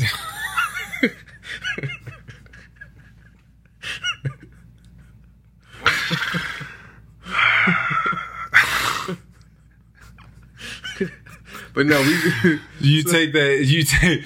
You take the gratitude and attention that you have for these senses and what it brings to you into your sleep. So then when you go into this dream state, I was just talking to you. What's so funny is you'll hear it when you listen to the conversation I just had with Jess. I was just saying to her that for the ones that do understand what lucid dreaming is like to any degree, because there's levels to this. I don't believe I lucid dream like you do. I don't pick and choose things I want to do on but I do, but they are super vivid. And there are things that call out to me in it. Like I know that the things I'm doing are identical to the things that I would do in real life. Meaning like I'm making real Earl Lonnie Hooks decisions. Like that is my character in real life. Those are the real character qualities that I have. I'm never doing things that are just like out of my character. And if I ever do, I question it in my dream. I'm like, I wouldn't do that. Like, so I have like a real awareness inside of them. I just don't choose to pick up and fly and do a bunch of other shit like that. But dreaming lucidly can give you an idea to what living lucidly is like. And those two things feed into each other. So I feel like the more day-to-day lucid living and walking and talking and thinking you're doing, then you're going to go into your dreams, and your dreams are going to be much more vivid. And you're going to have much more awareness that you're going to bring into your dream. And I don't know, again, that manifests itself in a bunch of different ways, but it definitely happens. And who's to say, because this makes complete sense with you and Tesla, that now this is where things get weird. All right, here we go. Because this is this real and not real discussion. Right. People talk about it when it does come to the psychedelics. That's not real. I've done it with people and they're like, man, like that's really cool. We had that experience, but like it's not real. And here's my thing. I don't know if we know what the fuck is like. That term "real" is loose, and I don't want to seem like a real weird person by having this discussion. But let's really break this down. States in countries aren't real. Right. Like borders aren't real. They're lines drawn on a map, right? But it's not a real thing. Yeah, it's just a planet. It's just a planet. It's just land. That's not a real thing. Yeah. I talked about this before. If you saw a guy walk outside in fucking July and throw some trash out and he had no shirt on, you'd be like, oh shit, this guy throwing trash out. If you saw a woman in America, and maybe in most parts of America, I believe, if a woman walked outside, same heat in July to throw out trash, and she had no shirt, no bra on, titties flopping, Right. you'd have something to think or say about that. Most people would be like, yo, what the fuck is she doing? Right. What the fuck is going on here? Now, depending upon how progressive you are, you'd be like, hey, power to you. Right. But some people will be like, oh, what the you should go inside. Like, that's not, you can't do that. That's not real. That's not a real, like, there's no difference. Right. Like, there's nothing that's different. But the fact that you would look at it like, whoa, there's no difference. It's just another human being with no shirt on. It's just what you've been kind of brought up. Exactly. Understanding those ideas. So how to look at things. So, and then when you talk about ideas and inspiration, what is real? Where are we getting ideas? So this microphone is real, right? Because it's here. This T-shirt, your headphones, this laptop, this cell phone, these lights, paintings, these walls, this apartment building, all this stuff we would say is real. Why? Because we can touch it. Okay. Well, before we could touch it, it had to be an idea. Yes. Someone had to think of it before they could make it. So was the idea real? Well, what about the place that the idea came from? Was that real? So if you have these experiences, no matter which medium that you've, accounted for, the sleep, the yoga, the meditation, all these psychonaut avenues, whatever it is, why isn't that real enough? Like it is real. So if you're sleeping, all that shit that's going on, you could say is not real. It's a simulation. It's whatever the fuck. It's a, amalgamation of things that you heard that day or you've been thinking about that have been weighing on you or music you've been listening to, whatever the fuck it is, something is coming together. And then the way we're talking about it could also just be some, I don't know. It could be you being a conduit and something giving you something from somewhere above. We don't know what the fuck it is. But how is that not real? It's only real if you, commodify it, if you build it, if you make something out of it. I don't think that, the way that we use the terms real and fake are just, really, it's the lines, it's fake. Blurred. Yeah, it's kind of weird. Like, I don't think people really know what's real and what's fake because people live an extremely, quote unquote, real life inside of a bunch of fakery. Right. So what I see it, the way I think of it is it is real. Okay. But each person is experiencing at those times. They are real, but they're not the shared reality. Okay. Okay. Right. I think reality as a whole is what we all are confirming with each other that we are all observing together. If we all observe it together and it's constant and it stays, then that's what we consider reality. But if only one person sees it and really they see it, they confirm it with themselves, yes, I'm seeing this, to them that's real. Same with alien abductions and stuff. It might not be everybody's reality, but to those people who firmly really believe that, to them that's real. Yeah. But then that's their reality.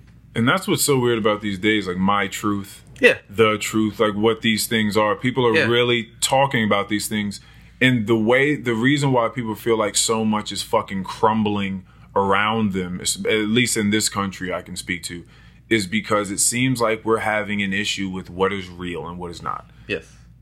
We're having completely different conversations on what is reality and what is not. People are not, because in order to have a conversation, there has to be an infrastructure. There has to be a firm basis on what reality is, so then we can have a conversation inside that. Right. But if we don't agree on what reality is, then we have a much larger, much deeper conversations that have to happen. And you can't even, it's a non-starter. Yeah. You can't even have conversations because your reality is so far from what mine is.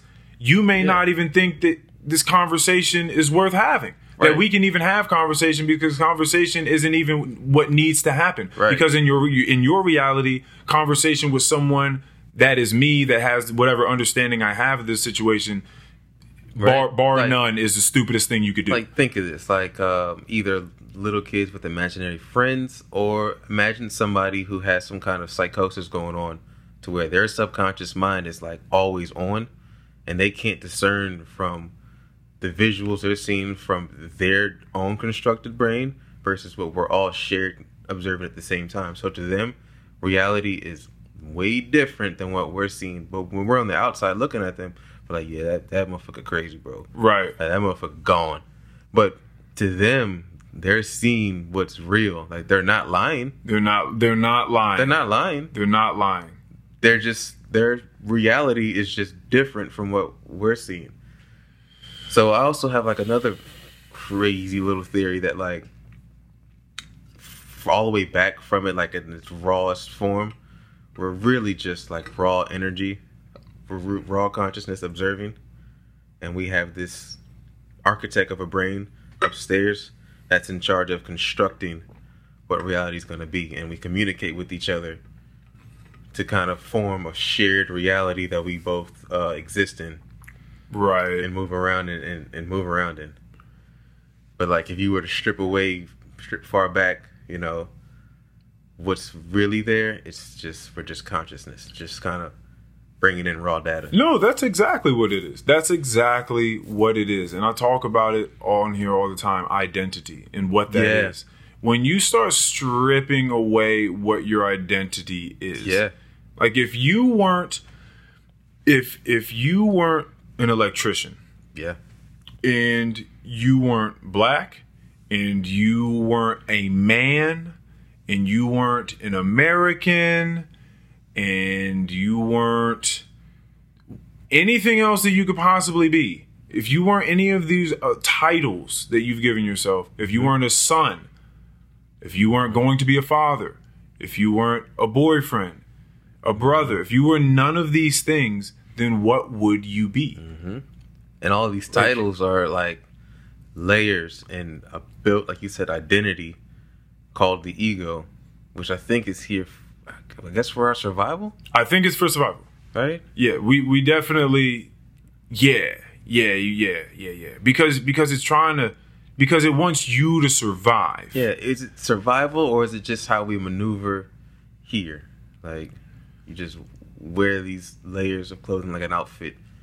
Yeah, because I don't think that it's necessary to thrive. I truly don't. Right. I don't think that it's necessary to thrive. I think that there are people that spend their lives shaving and just chipping away at the ego and just becoming closer to people. You and I spoke about my place of work, and we talked about how large it was, and you said, yeah, that sounds like one of those places where if apocalypse happens, that's going to be where everybody sets up at. And I said, if that shit happens, that's going to be a war zone. Because any place that can house a lot of people during the apocalypse, people don't like to share, right? So they're going to be killing one another trying to find space. Mm-hmm. They're doing it today. So, and without an apocalypse. So you said, yeah, that's something weird about those types of people that just want to hoard everything. The people at the beginning of the pandemic that were just walking out of there with all of the toilet paper. You don't need all of the toilet paper. Put some of the toilet... My nigga. Come on, man. That's crazy. Like, you really don't fuck with other people. Wow. Isn't that crazy? No, like, when you get to see how people really are. Yeah. You really don't fuck with other people, like, huh? Damn, bro, like... Just all for you, huh? Wow. Okay. I can see you standing at the store. I will, yeah. Like, okay. Word. Okay. I'm learning about you. Okay, motherfucker. That's crazy. Yeah. I'm not going to forget this. That's okay. That's interesting. So, I was saying, I guess we agreed that there's something evolutionary about being the chosen person. Because a lot of leaders in a lot of places, they're chosen. Some people have chosen, like real chosen. I don't talk about like fake elections. I'm talking about people rise to the top because they were chosen, because they are like noble, dignified people that can be stern and lead. Mm-hmm. But at the same time, will that leadership and that sternness also come along with knowing how to share and being kind and being compassionate and knowing how to work with people. And that shit is very, very, very important. And so I don't understand how that's not something that you want to tap into. Being the person that isn't just going to try to take everything for themselves. You want to share with other human beings. But I think before you get there, you have to either be taught or have some miraculous psychonaut-like experience, it could be psychedelic or not, that allows you to look at another human being the same way with just the same connectivity that you've had with yourself. Right. Like you just have to be able to instinctively look at another human being and know, I want you to live. I want you to live. Yeah. I want you to thrive. If I can help you get there, I would like to do that as well. You have to have that. Man, what you just said, I had an experience like that kind of yesterday, and it was weird. So I was driving home. Remember it stormed yesterday? Yeah. And I went and picked up some food, and on the way back, like it was raining hard as shit, thunder, lightning, and there was a woman walking down the street, like where the houses are, kind of like near Clover Hill. Yeah. And I looked at her and I was just like, that sucks. Not that it sucks that you're outside, but that sucks that I can't pull over and be like, yo, do you need a ride to your house real quick? Because of the society that we're in right now, that might come off super weird. I don't know who she is. She doesn't know who I am. It sucks that I can't just like really just offer another human a ride because there's a storm going on right now. And it kind of fucked with me because I was like, damn. But I knew the storm was going to be quick.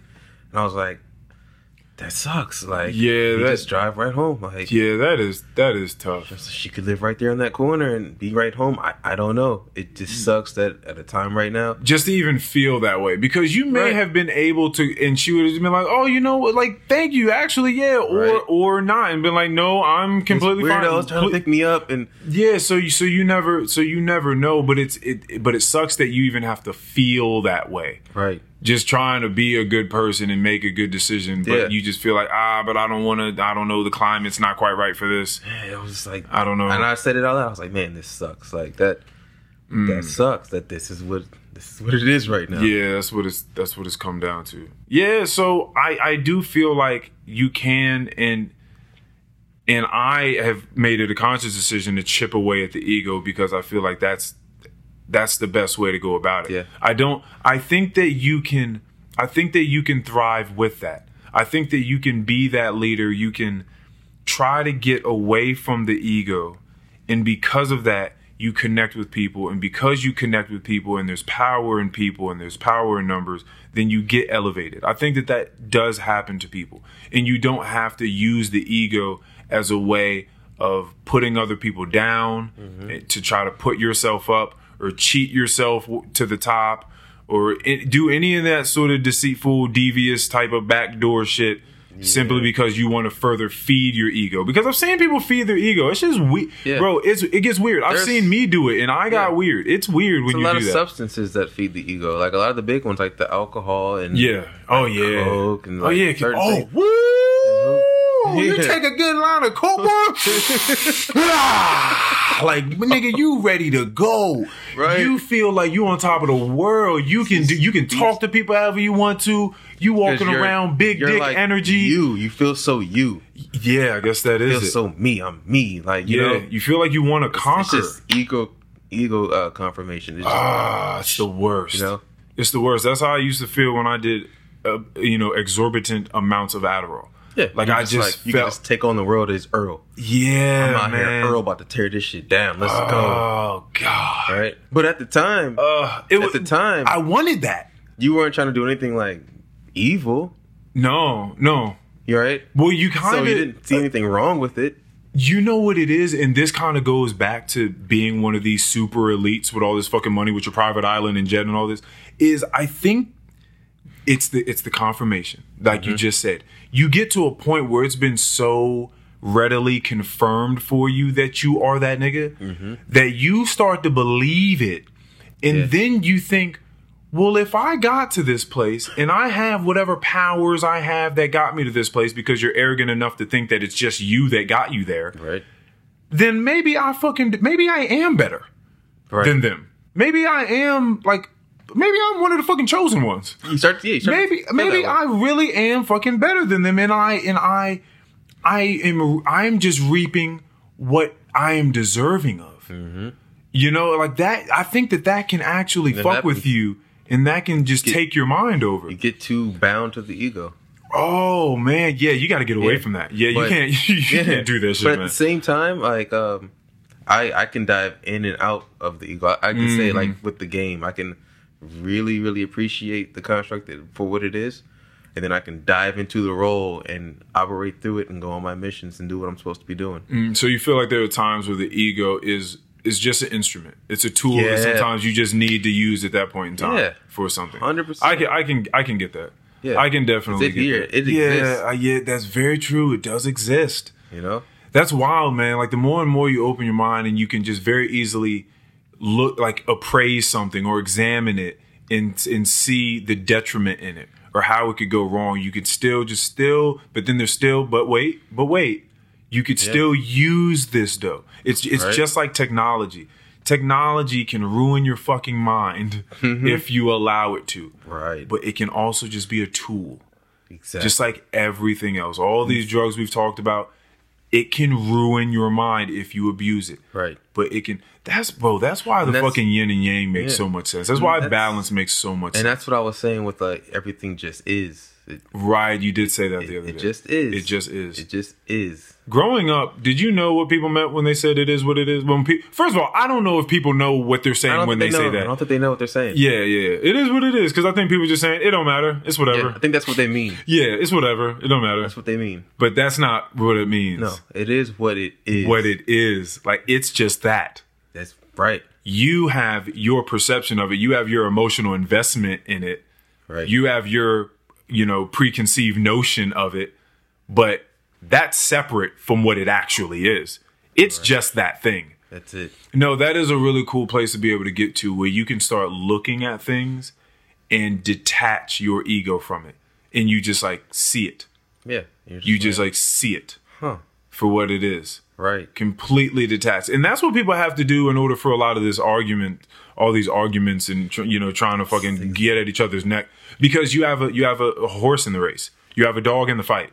Yeah. And as long as you are invested that way, you'll never see it for exactly what it is. No. You have to learn how to... emotions aren't bad. You can use those as well and use them to understand other human beings. But if you are to truly see something for everything it is, you have to detach your emotions from it. You have to just... And then see what your emotions look like over top of it afterwards. Yeah. Or beforehand, whatever. But there has to be some point in the process where you detach your ego from that thing. So you can just see the story play out, and you can just see it completely objectively. Completely objectively. No subjective reality layered on top of it at all. You can just really see what it is and why does it affect you the way it does. Right. And that's where I'm starting to talk about with these conversations come into play. When you start asking those questions, you start to get answers. You're like, wait, I'm having a free-flowing conversation with myself right now. And this is kind of working. It's kind of helping me see things for what they are and not really fighting for what I want them to be. That's big. That's huge. That's it. I forgot the guy's name that comes up on my Oak meditation app, but I put it on Instagram. But it's just this quote. I've said it a few times, that it's much better to see things how they truly are as opposed to how we make them up in our minds. Yes. That's powerful. That's fucking deep. Yeah. That's definitely the truth. Yeah, all these. So what was your most recent sort of thought, or what was your most recent experience? Like, how did it go? I mean, I was just observing. Yeah. Just straight observing. I made a little tea.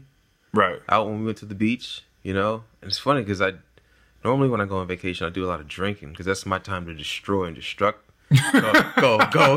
Yo, that's a wild, just a wild concept. That's my way to destroy. Because I'm working out every day. I'm eating healthy every day. So I take those couple of days and I just go, let me just feed into the ego for like 4 days. Okay. And just destroy. That way, when I get back, I'll have something to kick in and be like, let me undo all that. It's like I use it as like another driving factor. Okay. But this time I made a little tea and with psilocybin, let me be clear. And I was just observing. I did a lot of observing because the room we had was looking at the beach.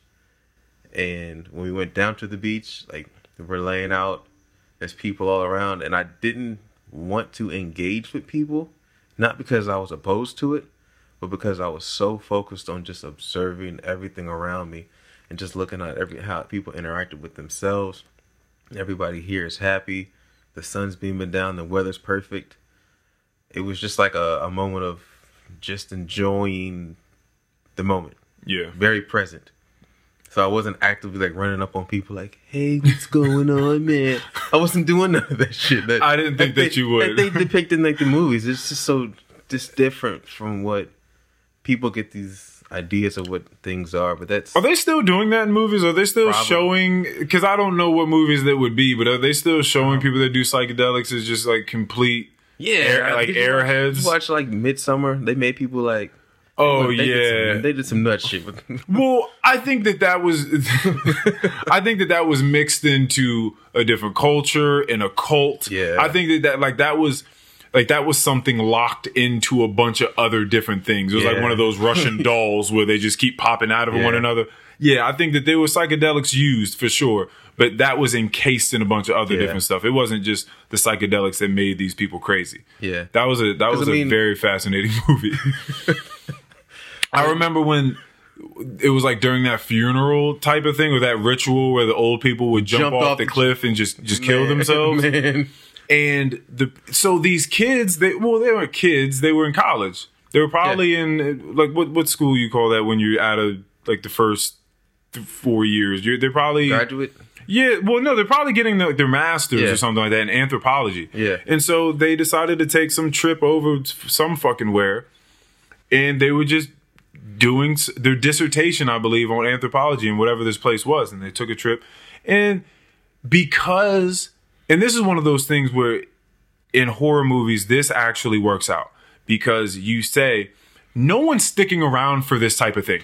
2 old people just jumped off a cliff, killed themselves. Everyone in the town is watching. Nobody we know is sticking around. But this is where this actually does play out, and it checks out because I don't know if you hang around anthropology majors. I don't necessarily, but you could tell me that anthropology majors would stick around. Yeah. Because their whole thing is studying human beings. But there's somebody. So they're like, no, this is just another culture, which the main guy said. Yeah. He was like, listen, come on, somebody's got to do it. You know that this is just another culture. They just do it here. If you come to America, and then this is where it hit home. If you come to America, they would probably think that it's really weird that we just throw a bunch of old folks in a fucking home somewhere and we don't take care of them. We don't live with them. Weird. We just put them in a fucking home somewhere all together.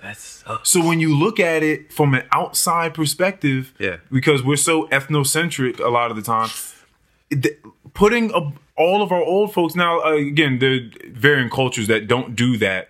Yeah. But for a lot of us, we knew a lot of old people in families that just got put in homes. Yeah. We didn't do that in my family, but other people do that. Yeah. And that could be very weird from the outside. So they fucking stuck around. I don't know. Yeah. But I don't know. But the point is that movie was they were doing some different stuff outside of just the psychedelic experience. That too. But no, I didn't expect for you to just be running around on the beach like, what's up, man? Like, we're all connected. We gotta be together. Let's hold hands and run into the waves together. I think we have to feel Mother Earth. Bury me, man. Poseidon. I think that comes from like the... Did you say bury me, man? Yeah, bury me in the sand, man. I think that comes from like people with pop culture movies, the way they depict things is people just using things the way they're not supposed to be used. That too. Yeah, it's not. Remember I talked about the Santo Daime churches a long time ago? It was just where people were using, I think, psychedelic drugs in the churches. And I was like, like there are certain churches where they are getting sanctioned. So in states where... I have seen this. Yeah, so there are states where psychedelic drugs are not prohibited. No, I'm sorry. They're not, they're unlawful. Yeah. Right? They're not legalized. They're not decriminalized. But if you're a church, if you're a religious center, then you can be sanctioned to have them. So there are certain churches where they use these rituals, and there have been, villages and cultures for millennia that have used plants for rituals. Right. So it's just about how you go about using them, how you grow up looking at them. A lot of people look at it, again, speaking about going to church, like they're having a real religious, spiritual, God-like conversation. They do. A God-like really conversation. And maybe that's what they experience. This is not what happens to me, though. Right. You know, maybe that's what they truly experience. For me, it's really just, and it's not even like this is something that I do often. The last time I had an experience like this was 8 years ago, 2014. So this is not something that I'm actively out living my life to do. It's just something that kind of comes across almost like we were talking about. The idea just pops in, and it's like, oh, I need to have a conversation with myself. There's something that needs to be said here. And it was really just observance. I've been practicing observance for, I don't even know, maybe a strong 6 months to a year now. But so what do you do for that? I just look at things, man. I start off by, dang, this table is hard, or this floor is kind of soft. Okay. And look at the lights. Like, I just get really focused on, oh, this is what I'm perceiving. This is the construct right now. I start with there. Right. Stone cold slam sober. And I get into that. It helps me with a lot of different aspects of life. If I'm doing something hard at work, like I'm trying to reach back real far and turn this screw so I can hit this switch, I can just breathe. Oh, there it is. And see it without even like actually seeing it. Or if I'm in like a workout where it feels like I'm getting ready to die. And then I'm just like, I just stop and observe each single rep for what it is. Oh, I pick the weight up and then I drop under it. And then I stand all the way up and I breathe at this point. I just kind of slow everything down around me. And it's mindfulness. That's what it is. Yeah. It's mindfulness. Yeah.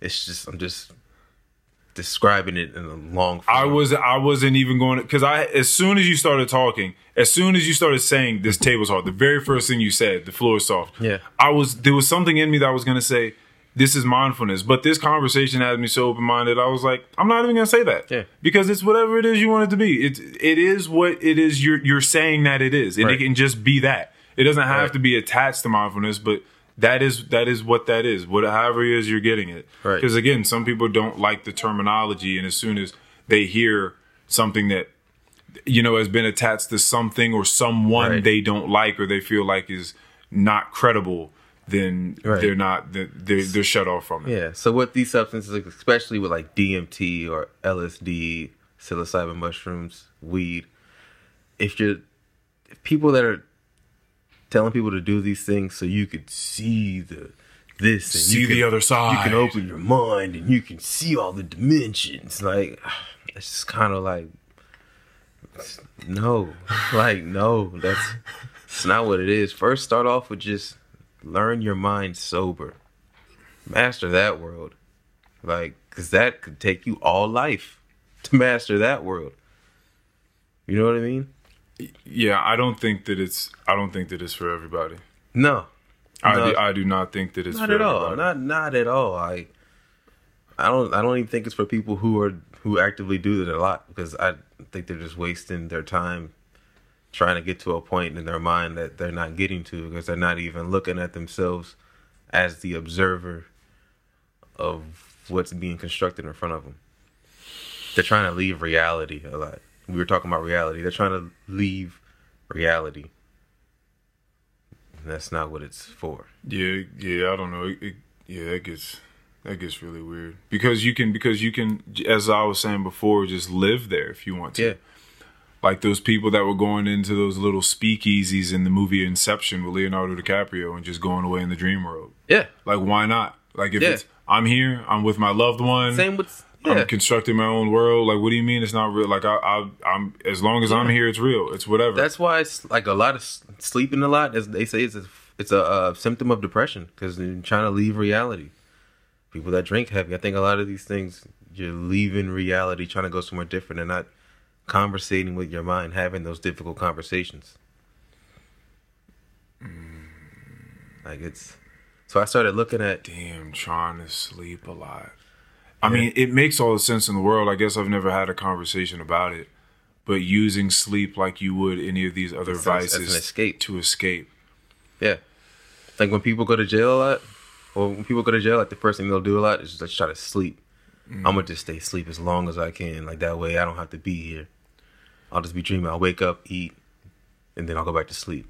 Man, I guess you use wow, right? You use everything like that. People literally read books to escape. Yeah. Like you think that it's just, oh, it's great, you're reading books, but no, some people do that simply to escape reality. Yeah. They're not using it to think or to gain new perspective on anything. They're just using it to escape. Yeah. Video games, it's not because you just really, really enjoy the technicality of this video game or the artistry behind the CGI or any of that sort of stuff. It's just, I just want to escape. Yeah. I just want to leave.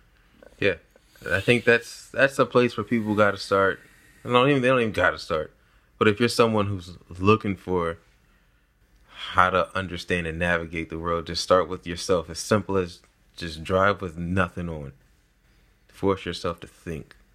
And I know people get those bad thoughts that creep in and things that bother them, but that's literally just a difficult conversation you're having with yourself. You'll think it through, and almost every time you'll figure out the problem is not nearly as big as what the ego's making it seem to be. So you're an optimist. That sounds like an optimistic view. Like you will figure it out. You will think it through.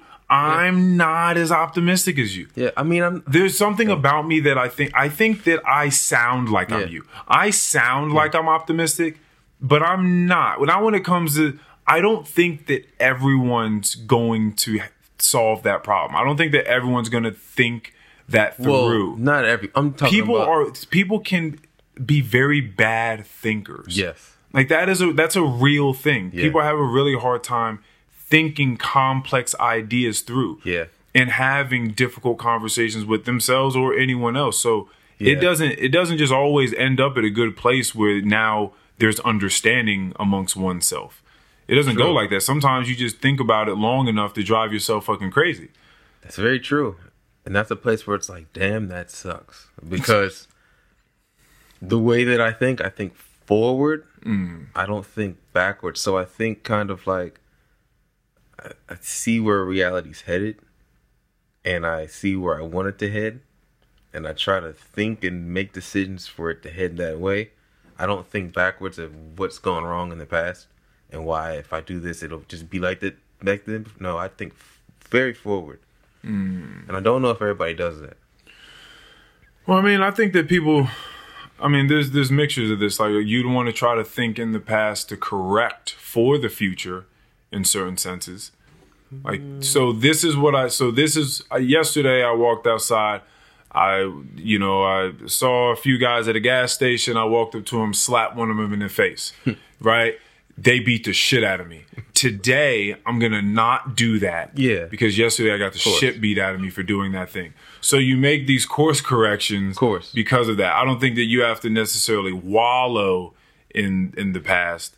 Yeah. But you have to use those things as tools to be able to know what that course correction is like for that rhythm, for that possible future that you're envisioning. Yeah. That data of how to move in the future has to come from somewhere. Yeah, definitely. You definitely use, past experiences to guide yourself to not make the same mistakes. Yeah, that was in the Napoleon Hill book too. He was saying, and it was beautifully said, I'm not going to get it right, but paraphrasing, that people are successful to the degree that they have failed. Mm-hmm. I remember that. Actually, I may have said it verbatim. He said that pretty early in the book. He did. Pretty early in the book. Because that was when he was just letting you know that his whole shtick was going around and interviewing not just a bunch of successful people, but more fails. Yes. More failures. Yep. And I think that's where this idea of the devil had overcome him. Yeah. Was him just interviewing a bunch of people that felt like they had failed in life and trying to make all the correlates between these people. Right. That's fucking insane. People are successful to the degree in which they have failed. Wow. Mm-hmm. That's fucking awesome. But if you haven't failed, then you don't know how to succeed. Unless you just get very lucky, I guess. Yeah. But then again, are you lucky? Luck isn't... that's not a fail-proof philosophy. That doesn't give you longevity. Mm-hmm. So yeah, you'd have to be successful. If you're successful in the long run, you've had to make a ton of failures to know what not to do. Right. In order to keep I love that. Yeah. Yeah, that gives you longevity. Okay. Yeah, that's dope. I haven't had a psychedelic experience in a long time. But I've made a lot of changes as of recent. So your mindfulness has been you said 6 months to a year. It's been longer than that, but I couldn't put a conscious thought that I was even doing it. Right. Right? Like I didn't even consciously know that I was being mindful. It was like a slow, steady.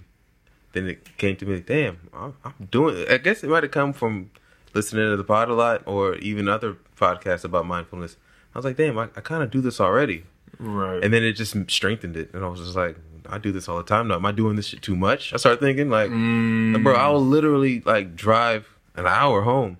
No music. Just straight mindfulness. It'll get to the point where now I'm having the thoughts on them.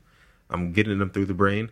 I'll literally talk out loud to myself. To the point where, like, I'll be sitting at a red light, and I'm like, damn, let me pick up my phone and act like I'm talking to somebody. Because I'm pretty sure I look fucking crazy right now. But I'm having a great conversation with myself. Right. People would definitely, if you were talking, people would definitely assume that you have some microphone going. You're talking to someone. Right. No one's going to assume that you're really talking to yourself. But then I'll put there's an earpiece I'm not saying or something going on. But then I'll just be like, hey, man, whatever. Like, yeah, or that too. That's the better option. But then I just laugh at myself, like, damn, like, but there's nothing wrong with this. All I'm doing is just thinking out just problems and solutions. I think that's another reason why I don't really stress hard about a lot of things. I think stress is just difficult conversations that aren't being finished. You're just thinking, oh, I gotta do this. Oh, shit. And then you move on, right? Without actually getting to a resolution about it. Yeah, it's unfinished. It's unfinished conversations. It's just like a text message. You read it and you didn't say anything back to it. You saw it calling, you didn't answer the phone. There's no resolve in that. Yeah, you just no conclusion. Bombarding yourself with these thoughts, with these unfinished threads. I know people can't like not think, because there's people who, you know what I mean. People are like, man, I just think too much, and I'm like, bro, you don't understand. That's such a good thing. Like, think those thoughts through. Like, really, like you said, you will lay down and you will think of conversations that you haven't even had yet with people. Same thing. Like, think that thought through. Think it. Think on it hard. Use that energy. It's not gonna turn out bad because you thought about it. Yeah, there's just a process to thinking. People have a hard time of like weighing ideas and relating them to other ones. It's a very, very difficult thing. And you talk about how you started listening to other podcasts and started just gaining insight from all different sorts of things. I'm certain of it. And you just thought, oh, man, this is actually something I already kind of do. That's why when I speak of this Dale Carnegie book, The Art of Public Speaking, because I got the book. One, it was the only one left. It was like some mystic shit. It was like the only one left. I'd walked into Barnes & Nobles, and there was a bunch of other just like classic stories, like Peter Pan and Alice in Wonderland and a bunch of stuff like that. Then you had this book. And it was the only one left. And I think I was going to try to find a communications book. I was trying to find something to elevate pod content. You were just trying to... I was trying to find something. I need something communications. I want to build myself as a podder and just as an orator and just interlocutor in the world, right? And so I saw that and I was like, it's got like a nice embroidered cover and all sorts of shit like that. And I just went over there and picked it up.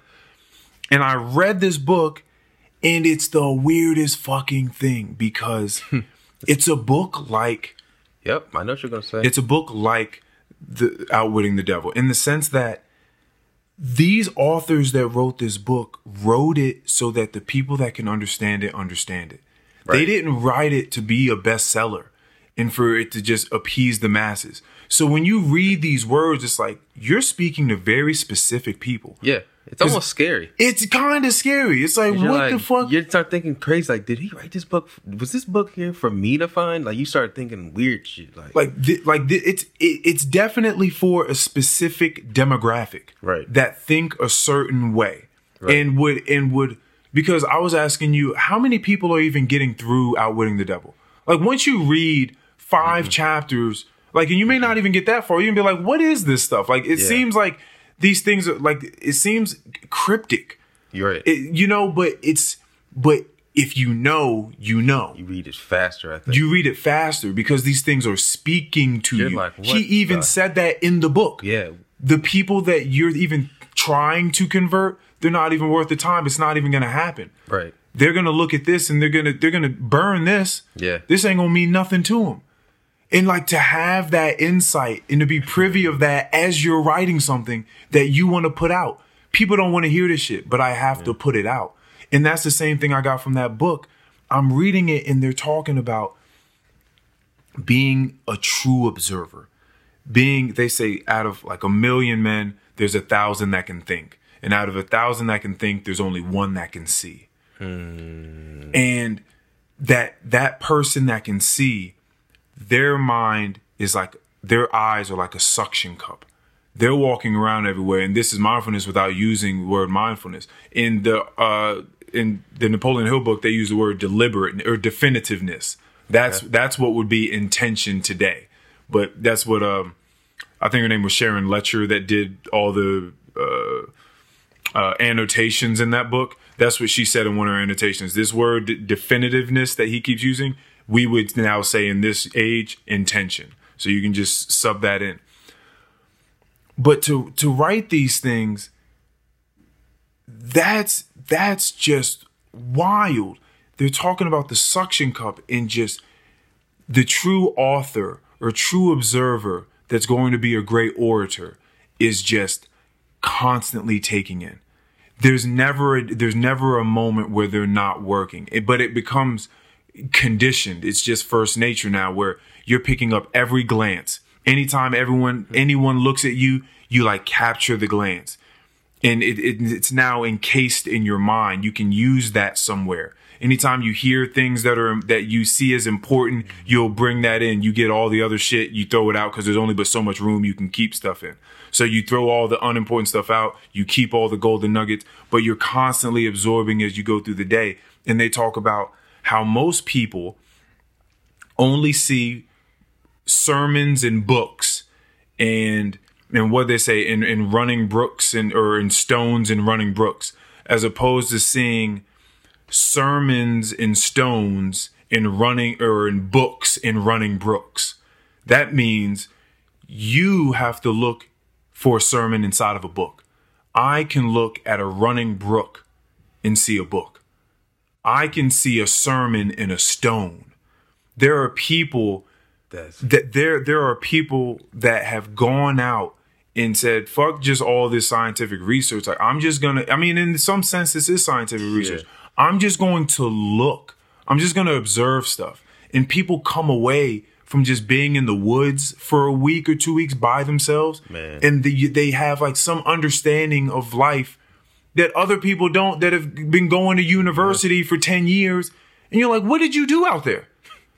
Like, I was just by myself, just looking at stuff.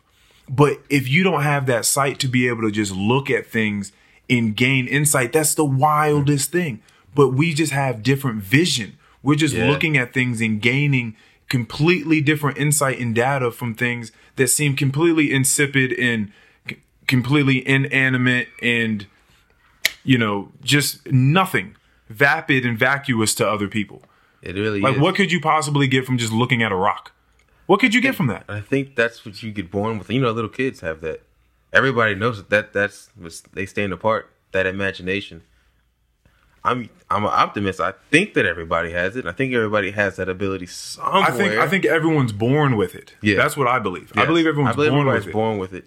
But don't know what happens. Life gets at you. People scare the shit at. There's a ton of stuff that happens. Yeah. I wasn't allowed to believe. My daddy wasn't going to allow me to believe in a white man that came down a chimney that we didn't have.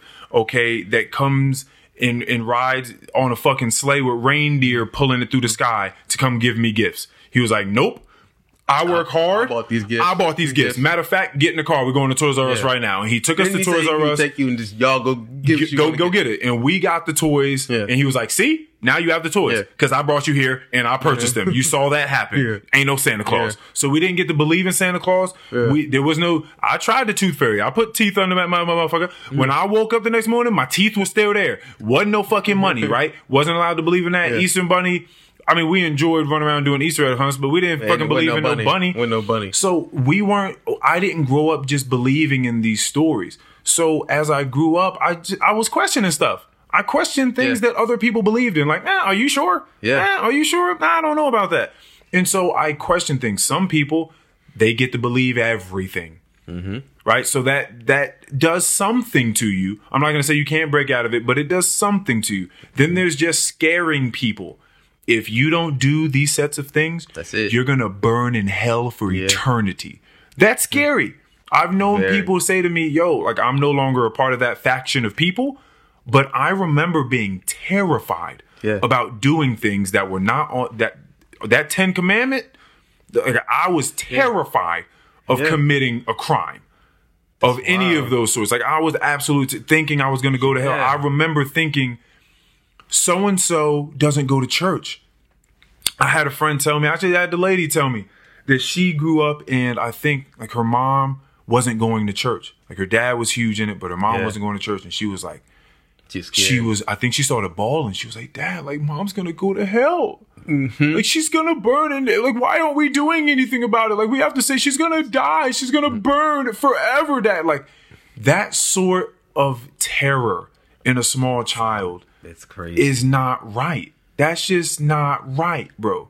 It's the same that we look at beating the shit out of your child now, right? Like we were getting our ass whooped. I was getting my ass whooped. But now we don't, there's still some people doing it and still will be doing it. But for the most part, we kind of look at it like, we should try to find a different way of doing it.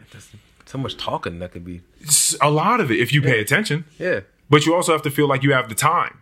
To pay attention, which is why I know a lot of people overlooked it and don't want to, watch it. But that In Time movie with Justin Timberlake, just because Justin Timberlake's in it, don't mean it's not a good movie. It's a good movie. I'll be watching that. It's a good fucking movie. I'll be watching it like once a good year. Okay, who is that? And Amanda Seyfried? I think that was the chick too. And Amanda's my chick, yo. I love Amanda. She's great. Is she the one? She has big old eyes. She the one that's in Dropout right now? I wouldn't know. It's on Hulu. It's about probably because I've seen her something new. It's about Elizabeth Holmes. Yeah. Oh, then it might be. Elizabeth Holmes is the manufacturer of like the Theranos, right? Oh, okay, yeah. No, I gotta watch that because I've read the book, but I gotta watch that shit. Oh man, that story is so crazy. But anyway, so people just get absolutely terrified as a young person, and so that hinders a whole lot of stuff. Then it's the education system that comes next.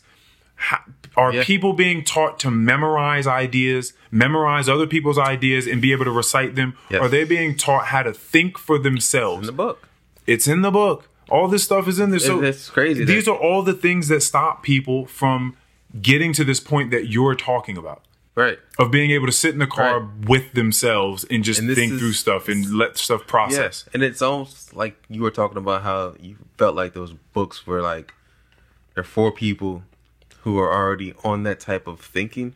It's why I kind of stopped around like 14-ish. I kind of like wasn't really like trying to push towards this level of thinking because I thought like either I'm crazy or like nobody wants to hear this, but I was just kind of like, it's whatever. So I kind of stopped and I started realizing when they would just pop up naturally, it was almost like I was finding people who were having the same thoughts that I was having.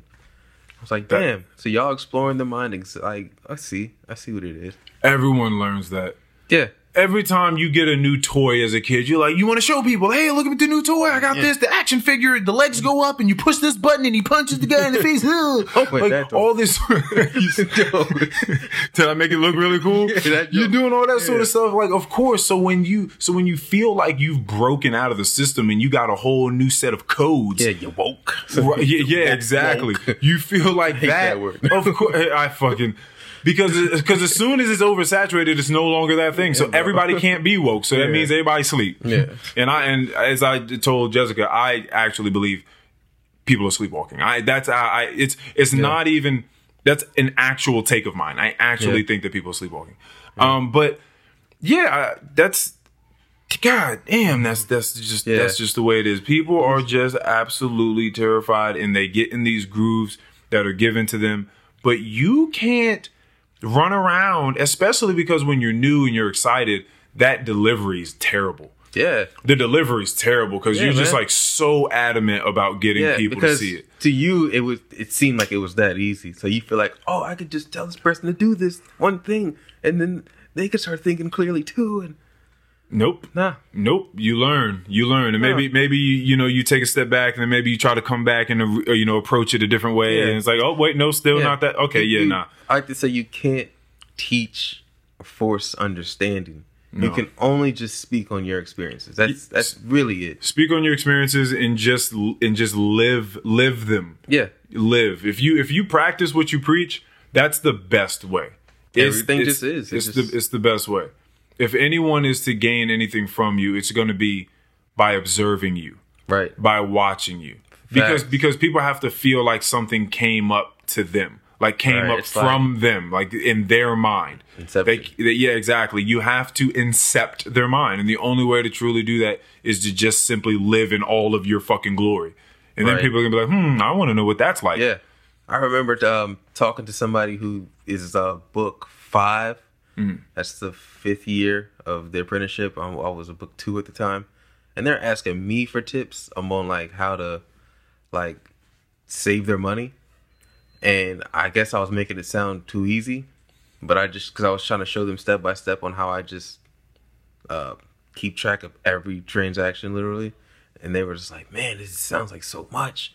And I was like, damn, it's kind of hard to explain understanding. I can just tell them what I do. It took a couple of days, but I mean, yeah, I got them right. That's all you can do. Yeah. If he asks, I talked to Keon about this on here a long time ago. At the end of the day, I don't do anything unsolicited. Yeah. Like I'm never walking up to you and just starting to talk. The only way you'll be able to figure out how I think about stuff is if you come sit down, we have a conversation about it. Like if you are digging for that sort of content, then that will come out. Aside from that, I'm gonna just chop it up with people and talk about whatever it is they usually like to talk about. I'll chop it up and I'll hear them throw little things in there. So I'll kind of just toss little nuggets just to see what their response. You guys are both tossing a little bait out to one another. So I'll let them get their shit off a little bit more, and then maybe after like day 5, I'm like, all right, so this is how I be seeing it, and I'll break it down. Like, see, that's why I fuck with you. That's why I already knew you was a real one. And I do that work I be talking to is hilarious. That's how. And someone said those words specifically. That's why you just had it off the top of your head. That's why I fuck with you, Mike, because you be on the same shit I be on. It's exciting when you come across those people. It is. It's exciting when you come across those people because I stopped having certain expectations for people a long time ago. Yeah. Right. And I say it's kind of getting lower and lower just as I go along.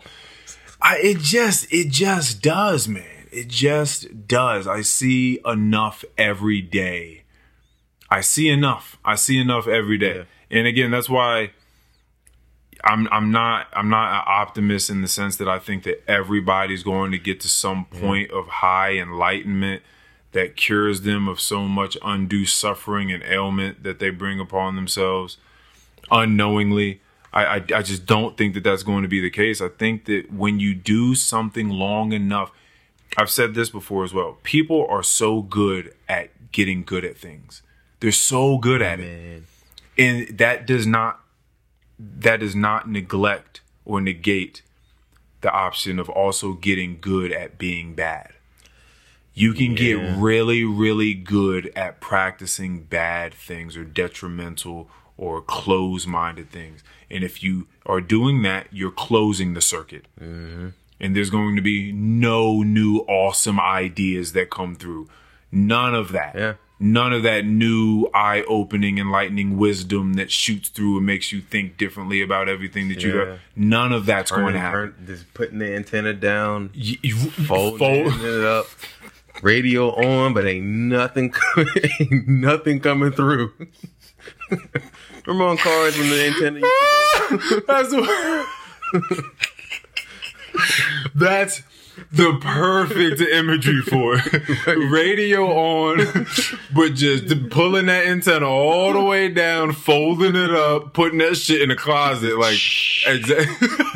There ain't nothing. Just white noise. Ain't nothing else, man. Yeah. Damn. But it's also like damn, hold on, man. We gotta have a moment of silence for them as well as a moment of silence for our gratitude. Just let's give it 2 seconds.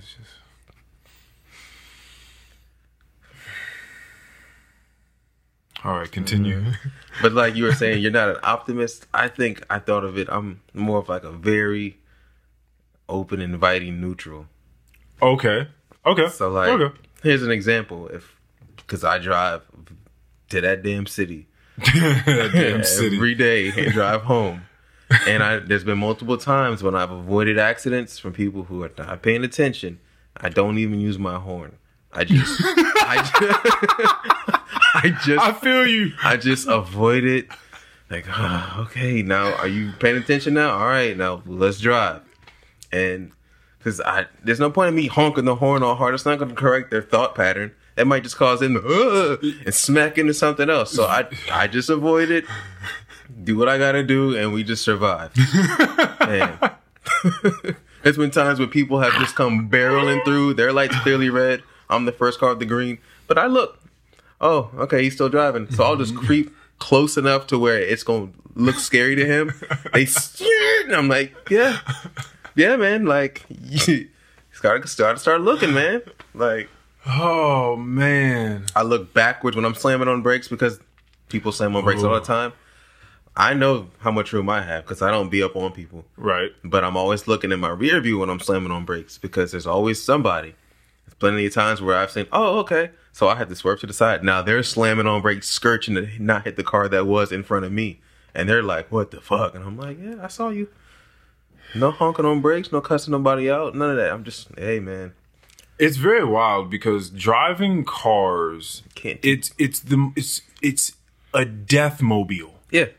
It's so deadly. And I think because it's so normalized, so many people do it, like you don't think about it as much. Yeah. It's like any of these days could be that day. It's because there's so many other brains controlling cars individually. Nobody's in sync together. Thinking this through. Okay, so clearly you're in favor of a hive mind between these automatons. I know that it can go wrong and somebody can hack it and make everybody's car go 100 miles an hour and smash. I know that's a possibility. That's crazy. I know that's a possibility, but like people don't even practice the art of looking like 4 cars ahead for brake lights. You know? Yeah. I'm looking at the farthest brake light ahead of me that I can see. So if I see that, I know I can just let off the gas. If I see the next one, I can still wait. I don't have to even tap the brake yet. You know, but if there was a way for cars to communicate with each other that, hey, 4 cars up, this guy's going to try to get over. That one could slow down as a group. That one can get over. It wouldn't even be like a incident. So when we were texting in the ALW chat the other day when we had gotten word that this guy had killed his grandma and then ran into school and shot 16 children and 2 adults, right? And you were saying, you led off your text message with people are not happy with themselves in this country. Mm-hmm. Like they're not. And they're constantly trying to keep up with the Joneses. They're comparing themselves to everyone else. And when you do that, there's always going to be somebody that has more, is doing better in some way, shape, form, fashion. Yeah. So do you have any sense of what you feel like could be done? Now, I know that everyone has their own neurochemistry, their own background, their own DNA. But do you think that there's anything that we could do that would cast a large net over as many people as possible that would be like a one-size-fits-all, even though I know it doesn't really exist, but a one-size-fits-all remedy, like something that people should do or try to think about that would get them out of being in that sort of space? Like, because that's wild. I've been saying that we're going to be seeing the ramifications of COVID for a very long time. People are not healed and haven't been healed. They weren't healed before that. So they definitely aren't healed now, and there's just a ton of stuff going on. So what do you have any sense of what I don't have like everybody needs to do this or everybody should do that. We should be doing this. We should be doing that. I think it's a large collection of a bunch of decisions that need to be made at small scale going up. Mm-hmm. Like we should be getting kindergartners into mindfulness. You know, we should be having places where people can just go and release whatever kind of frustration that they have. That's what you're gonna build that destruction, fucking free. That destruction playground. Yeah, I mean, like the best place is the gym, but I mean, hey but man, people don't, hey, you know. But I mean, there's just look. Then you get to a point where you don't even want to look. Look what just happened. You get to. I feel like there's a point, and I felt this in myself. And we've actually kind of touched on this for a second. I'm sorry I cut you off through your answer, but I feel like there's a point where you learn certain things, and you learn them to the degree that you understand that most people are not going to do the things that you're willing to do to be where you are. And then once that happens, you stop sharing information with people. And that's a little bit of what you just talked about. Like we stop sharing information with people. And I feel like that happens all of the time when people become elites and they found, new ways of nutrition and gaining new money and investing and living. Like they know it. It's a bunch of, Kanye used to talk about this in fashion houses. There's a ton of information and a bunch of people have it, but they don't want to share it. It could be because they're selfish and they don't want other people to have it. It could simply be because they could tell you, they could all come out. All the Illuminati. It could be all the NBA and all the stars, Beyonce, Jay-Z, out. Everybody come floating out together in their black capes. And they're just like, and they're like, do this thing. Okay? Do these. It's their own 10 commandments. All right. Do these 10 things daily and your life will become better. And then they just go back into the smoke. Yeah. And there's a bunch of people that are not going to do those things. Yeah. That's why. So I feel like that's a huge thing. That's what I've said. I just don't think that there's like this one switch we can just flip to fix everything. I think it just starts with very small decisions on like small scale all the way up. Like I think it's both mental health and guns. Both can be true. We don't see us we're not allowed to just buy nukes. Yeah. That would be crazy if people could just buy nuclear weapons. And also people in other, just more pragmatic people in other countries are clearly not firing each other up. That's what I'm saying. Like you can look around at other places and see where it's not happening and it's not a problem. What do they do across the board when it comes to things like healthcare, childcare, parental leave, sick days? Like the people are happier. People here aren't happy, and the system's set up to, you're just supposed to consume a lot of shit, go to these places, stunt. If you're not in shape and stunting, nigga, what you doing? You need to want to be me. Yeah, right? Right? Yeah. That's crazy. That's a weird concept. We were talking about, narcissists before, people that just living in their own world and everyone just sort of being an avatar around it. It's really weird coming into contact with people that they can't wait to make someone else feel lesser than. Mm-hmm. It's really weird feeling like we have to climb this ladder and be better than the next person. And I know that if that's how you function, I know that like truly you're still looking up to where the people who you believe are above you, and you're just trying real hard to get to that level now, and you want to keep climbing when, bro, you're fine. like you're fine. What's that? What was that thing you sent us about how they did the study about people making money and the happiness? Oh, gross national happiness in Bhutan. That one, but also it was like after you make like, what was it like? Oh, yeah, it's like after $70,000 because at 70,000, like, you can live just fine if you also know how to manage your money and you're not just spending it frivolously on a bunch of bullshit. If you know exactly how much you really need to be eating and you don't just have pantries and freezers and your refrigerators full, just stocked full of a bunch of shit you're not going to ever get to. You can pull a bunch of stuff out that was expired 6 months ago. Like, you just have a ton of stuff that you don't use. If you're not using your money that way, 70,000 is more than enough to be good and then some. You don't have the bill collectors coming after you anymore. You're good. After that, they say that's when hedonic adaptation takes over. Right. And it's just, okay, well, I just need 80,000 and then I'm going to be really good. Then I'll be comfortable. But then you make that, you start living that lifestyle and you buy more stuff. And then you're like, okay, I should probably get 100. Like 100 clean. I'm straight. Once I get 100, and then you keep hedonistically adapting to the next thing and the next thing, and it's never enough for you because you're a glutton. Right. It's never enough. Like when I went up to upstate New York and met all those people who just live normal, chill, and were happy as fucking hell, versus like a big city where you gotta pay a good meal to get a crib, and you know damn well them niggas is stressed the hell out. $1 million in New York City versus like $1 million somewhere out the way. Yeah, I've really thought about leaving this country. Bro, I believe it. I've really thought about just like what it would look like, where it would be, like how that would work out logistically. The world is a very, very big place.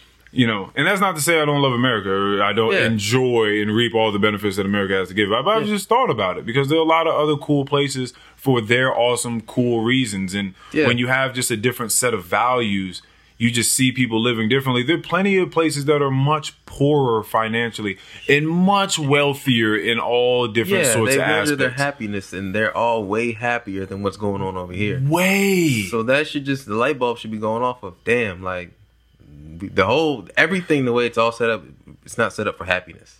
Right. Like, that's weird. It's not. It's set up for convenience. It's set up for convenience. It's set up for convenience. Like, we keep finding new ways of being more convenient and having things readily at our fingertips whenever we want it. But that's not making us happier. Yeah. It's just making us more sedentary and soft. Yeah. And detached from one another. All these things sedentary as opposed to moving, mobile, generating adrenaline and serotonin by moving your body, right? So that doesn't make you happier. The being mobile does. What was the next thing I said? I said sedentary. What was the next thing I said?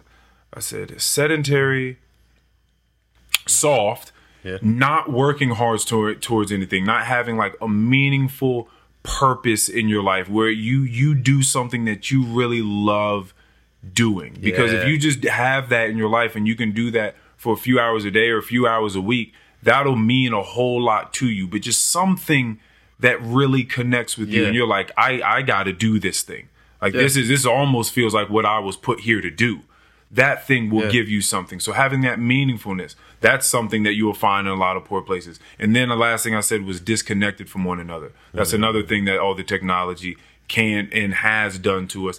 But the opposite, being in a poor country and not having those things, is a bigger sense of community. Yeah. So now what you're trying to do with the technology is build a bigger sense of community, but yet you're getting further away from a bigger sense of community. But if you were just sitting there, like, I get it. Being able to talk to people in fucking, China and Taiwan and Sudan and France and the Netherlands and everywhere, that's awesome. And being able to get all the information from all those places is awesome. But you know what's even more awesome? Is sitting down with a bunch of people in real time, just listening and having conversation, breaking bread together. Like that's a realer thing, and that's really what we're made for. Yeah. Like that feels way realer and way more fulfilling than that other shit. It's just not. It just doesn't have the technology just doesn't have the same amount of calories in it as this other thing does. It doesn't have the same amount of nutrients as sitting down with a human being. Well, that's because that's what it was kind of built on, to show you that, oh, those countries don't even have this. You're not going to be comfortable. You might be happy, but you're not going to be comfortable. It's kind of what's being told. Right. You just look around. You know, you can go visit those places, but you got to come right back, right? I think what's gonna happen is like some kind of natural disaster that'll kind of reset the human psyche to the point of basic survival. I don't know. Oh, I don't know, man, because we just went through and are still going through a pandemic. We did, and I don't know if we're seeing. But I'm thinking. I mean, in some ways, people have found great things. I think it'll always be those people, though. Yeah. It'll be the people that came out and found something artistic about themselves, found some entrepreneurial element about themselves, or they figured out how to go deep within their psyche and come out with more enlightenment and clarity, or whatever it is the case. It'll be those people. Right. And then, so if another disaster comes, it'll be those people again that find something. And the other people that don't look at things that way, going back to the psychedelics, when I say it's not for people, that control that people have to have over things, and that just unwillingness to set free your preconceived notions about things. That's the name of the game when you're doing those things, because you have to let go. Yeah. There's no other choice. You can, or you're going to have what they call a bad conversation or a bad trip. You're gonna have a bad time. You're gonna go through it. So I feel like that's just kind of always the case. It's just those people don't know how to open the circuit. Yeah. And if you don't know how to open the circuit, it's just rough, man. It's just very rough. And then of course, again, because I don't want to make this seem like it's just everyone's choice. It's not. There are ton of places where you grow up and you are fucked from the jump. Fact. Just like the game of Monopoly. Yeah. You can't. That's why if you're playing fairly, everyone gets the same amount of money at the start of Monopoly. But when we come into this world, everybody's not getting the same amount of money. You're not starting the game at the same spot. Nope. So some people, bro, I was walking around in the Chantilly area.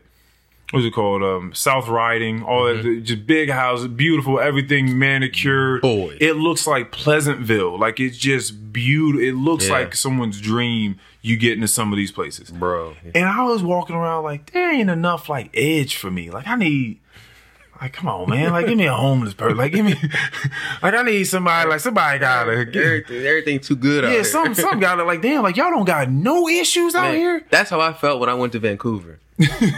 That's when I went to British Columbia, bro. I was walking around like, damn, a little too nice out here. There was homeless people, but it was like they ain't walking up on me. Like, they chilling, people giving them food. Like, they're not giving them money, they're giving them food. Oh, homeless people living their life. Like, depending on, apparently, well, I don't want to say that. I don't want to say that. That was insensitive. Depending on what side of the bridge you was on. Yeah. But like, everybody was just so weirdly nice to me. It came off as eerie, and I was like, oh, it's because like they really are just nice. Right. And I've noticed that you're just growing up in a place where your children can run around outside. Everyone's looking after everyone, so there's no issues. Like, people are going to nice schools. It's sunny out. Again, the trees are out. People are walking their dogs. They're jogging. Yeah. Everything just looks fantastic. Yeah. But then there are other places where it's the complete opposite. Because in those places, the South Riding type of places, you can just walk around and it's beautiful and you're proud to walk around that place. And you're looking around at nature and you're breathing in fresh air. And those things could be opening the circuits for you. They could be allowing for more information to be streamed into your consciousness, for more wisdom to hit you, strike you like lightning would. But then you're growing up in this other place where it's dark, and it's dingy, and there are abandoned houses boarded up. But you see these sort of like zombies in there fucking tweaking the fuck out, and they're running around and they're stealing shit. And they're, fathers running away from their children and mothers leaving their children, people selling their fucking children for crack rocks.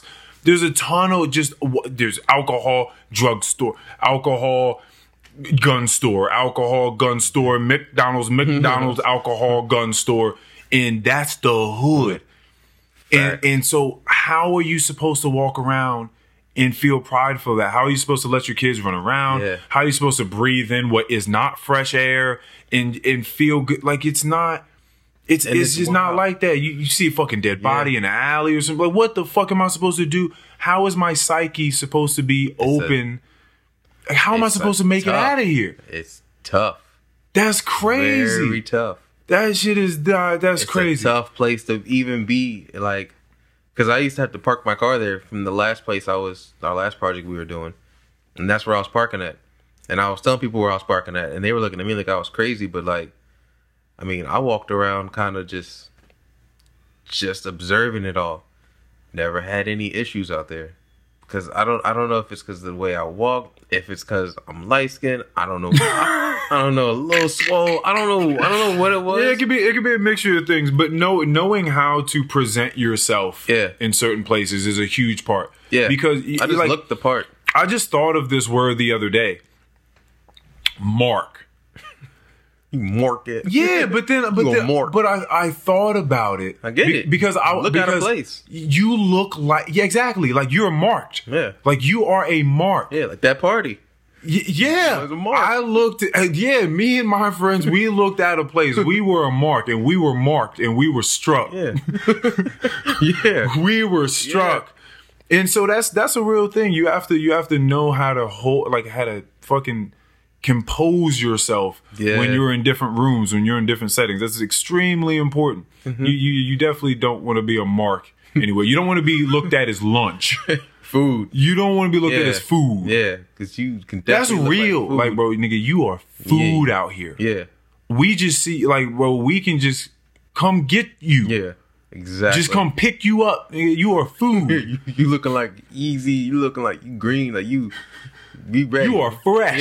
Yeah. Out here. Right? That's crazy to look at someone like that. When you talk to certain people from these places with the same like thought processes, they say the same thing. Like, man, it just is. This is what it is. This is what it is. I get it. And I get it's it. It's a jungle. It's a concrete jungle, no? Yeah. It is the jungle. It's, bro, out here, our mind is different. We have to eat. Mm-hmm. I've been hungry. I got 3 kids. They've been hungry for the last week. Right. I got to eat. We got to eat. Big on substance abuse. It's crazy. Right. I mean, every place. But when you get a lot of people packed in with the same kind of thought processes going on, I mean, it's just a very hard place to be. That shit is insane. Like jail almost. Like, yeah, it's like it's like in there not thinking. It's like a dense, because you have smoked before, you understand this correlation, but it's like the densest fog or just smog. I want to say smog because that entails that it's toxic. Yeah, it's like just a toxic fog that just sets in your mind. You cannot see through that shit. You don't see too far ahead of what's going on. You just try to make do with what's next in front of you. That's it. Yeah. So man, that's just fucking. Mm-hmm. You just gotta be grateful, man. People truly do have to just count their blessings. I know that's like cliche, these but places here technically should be a way better place than elsewhere, where running water is not available.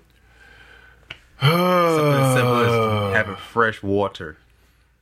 Right? I technically, as a human, I guess, but it's a whole different mindset. Because if you go elsewhere, you're talking about like another country that may not be developed enough to have gun store, liquor store, liquor store, crack. Gotta walk like 2 miles for water. Yeah, you would think. It's just I just gotta walk to this well. Yeah, but I still have a sense of community. Like the community still comes together. Walk to the well together. Yeah.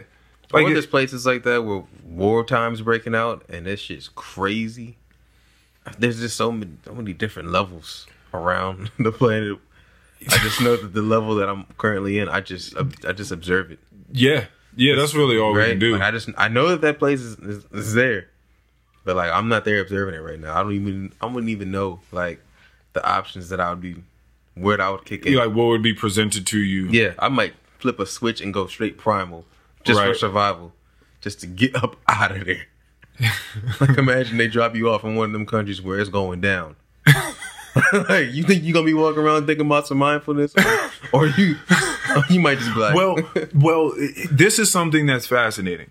Because mindfulness just denotes that you're going to be able to nestle yourself in the present moment and work with whatever circumstances you're set inside, right? Yep. So I would hope so. Yeah. I would hope that the work that I've done would set me up for that, so that I don't just completely flip shit and lose everything that I've worked for. So that like whatever has to be done, whatever it is, even if it is in some way primal, or it's going to somehow be, you know, a base version of what I think my ethics are now, it still ought to happen with some mindfulness. Yeah. Right? Because that's all I don't want to do, is just lose myself in the wind and just be doing shit and have no idea why the fuck I'm doing it.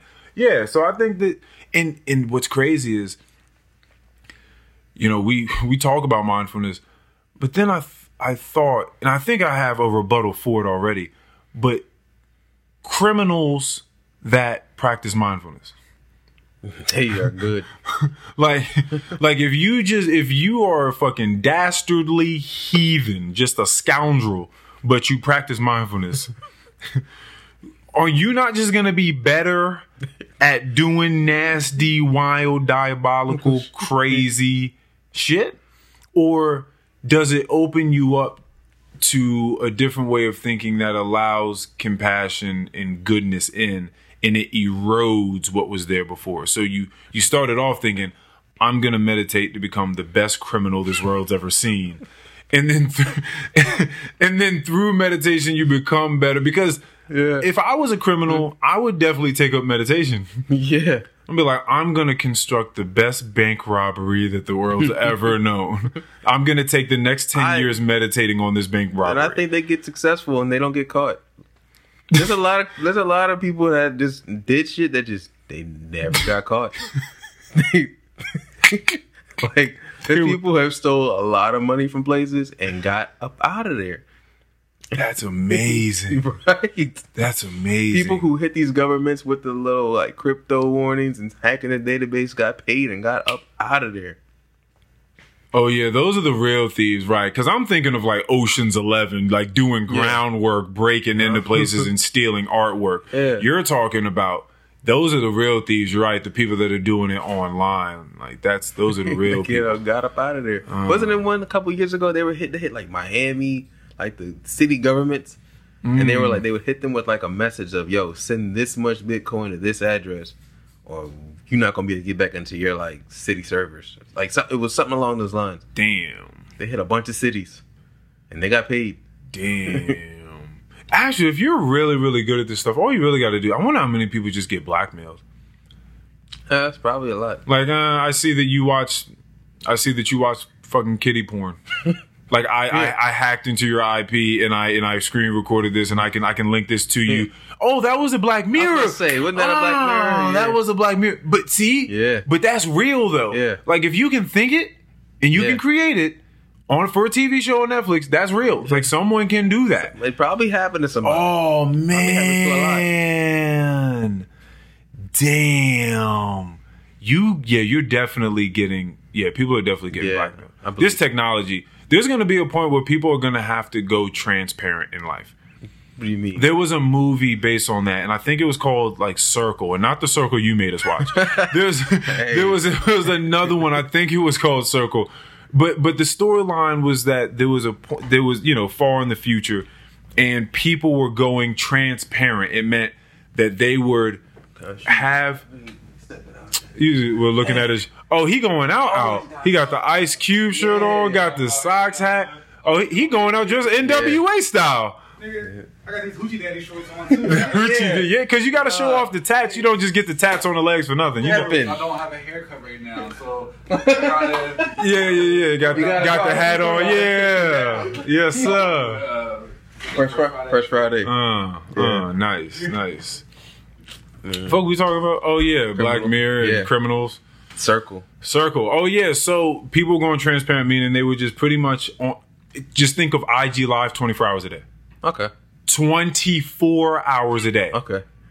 You're brushing your teeth, you go into the bathroom. I think there would just be like moments where they cut it out. Like if I'm gonna like take a shit. Yeah. Like it would cut out or something like that. But for the most part, it was just on all day long. I'm showing you everything. And it got to be to the point where if you're not showing every day, what are you doing? Then people are peering in like, what are you afraid of? Show it to us. Like what are you doing back there?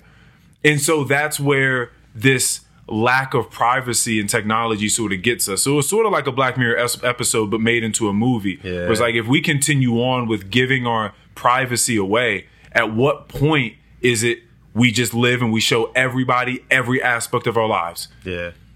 It's weird. It's super weird.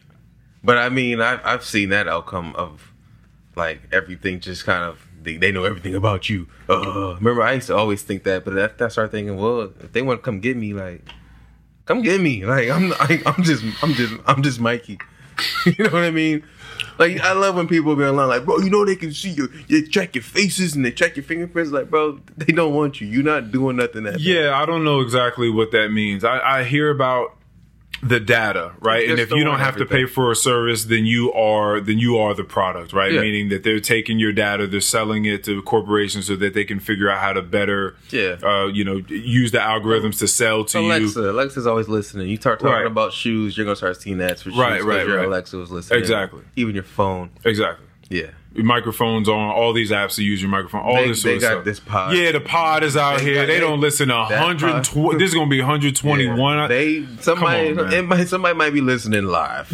Like, you know. Yo, but listening to this recording, that sucks. They were like, yeah, this nigga Mike and Urban talking about wild shit. If that is your assignment, that's your assignment. Listening to the ALW pod live, that sucks.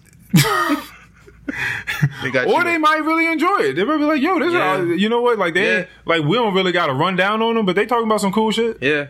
I mean, you never know. Yeah, you never know. We building these damn data centers. That's why they are big memory cards. Oh, just like huge hubs of memory. Yep. For the world. Yep. Whoever the customer is, you know what kind of data it is. So if it's Amazon's the customer, you're looking at like Alexa, Amazon websites, just anything to do with Amazon and what they control in the website service. If it's Facebook, you know it's Facebook things. Instagram, WhatsApp. If it's Microsoft, it's whatever Microsoft's got going on out here. Yeah, people worrying These are about customers. People worrying about data collection. I had a friend talk to me about how he looks up at the sky and thinks about like asteroids coming down and just like blowing things to shit, or like I be having those dreams. That's hilarious. Or, you know, aliens. People love the alien talk. You love alien talk. Extraterrestrial. Yeah. Some things don't necessarily like engross me, or I don't find them engrossing content unless some way you can sort of map it back to something that I can do with it. Right. Or relate with it. And information is cool, and it can be told in a story-like way that'll grab me. But aside from that, when I get done, if I'm just thinking, all right, well, I guess I just go back to life doing the exact same thing. It doesn't make any sense to dwell on it too much. So when it comes to, because there's only been so much I can actually fucking control. So when it comes to the data collection, it's like, oh, they have this, they can know this about you, and they can, you know, sell to you advertisements. I'm like, bro, I don't listen. have to buy it. I don't have to buy it. I'm going to control that I don't have to buy it. Yeah. I'm going to control my sense of, you know, impulse and compulsion. That's something that I can control. Aside from that, I'm not doing nothing. That's the thing. I'm not living in a way that I'm ashamed of. So they can go look through the stuff. Might be it. Yeah, that might be it. that might be the cure to things. Just don't live a nasty fucking life. Like, just stop being a scoundrel. Nothing to worry about. I'm chilling. Yeah, that's it. That's like dudes who be selling a little bit of weed here and they're like, yeah, man, you know the feds is watching. They not watching you. They're not watching. They saw that channel like whatever. They're watching Young Thug. They changed that channel quick. They not watching you. They watching somebody else. Oh man, small potatoes. Where we at? Where's it at? 8 o'clock. I'm about to wind down. Get me to bed. Is this about 3? I think so. Ooh, are you? Damn. Damn. We have a 3. That's insane. I thought it was like a 2. I thought so too. I thought I was gonna look up and see around 2 hours or so. Jeez Louise. Damn. Are you watching Stranger Things? I'm not. I just told me about it too. She was like, "Are you watching?" She came over here with a Stranger Things shirt on. Bro, here's the thing. They're good. The TV show? they're good at making things. Because my biggest thing for whenever I watch something is it predictable?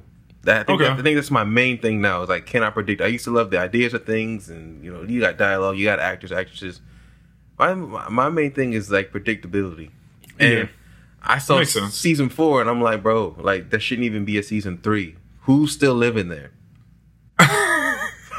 Just right, because it's just this town that goes through this, right? I'm saying, if I'm in season 1, they wouldn't have seen Mikey character in season 2. They'd have seen it for sale sign. That nigga is gone. And after season 2, everybody should be about it. Right. So I watched season 3, and I was like, all right, that should be it. And I was like, they making a season 4 with these tall old ass kids now. I was like, all right, let me just watch. Let me not hate. All right, let me not hate watch. Okay, and I'm watching, and I'm like, damn, how do they have my attention right now? How the hell do they have my? And I'm like getting mad that I'm like, these motherfuckers are good. They really have my attention right now. Yeah, no, because like I was saying before with the anthropologist from Midsommar, it made sense for them to stick around. Right. I like, because this is a horror series in a sense, horror suspense, sci-fi, and I just need for it to make sense why people would stick around. So if it makes sense why people are sticking around, then sure. I think I only watched 2 seasons. Yeah. So I'm not caught up at all. You could probably just watch the recap. Probably. Yeah, because the way this season goes, there's not much explaining that you really have to give anybody for this season. And that's what I was like, damn. Like, all right. Somebody's a good storyteller at least. Yeah. Well, yeah, storytelling, it makes sense that would be your thing. I know RJ feels strongly about that too. He fucking hates when he can predict something coming. Man, yeah. And I totally get that, because who wants to, if someone's telling you a story and they just started in the way that they've set it up, maybe who they are, and just by the way it's set up that they're about to talk for the next 10 minutes, but you also know exactly where the story's going. Right. Even because they're just a bad storyteller. Down to the script. Somebody will say something, you'll be like, oh, because the boys are there.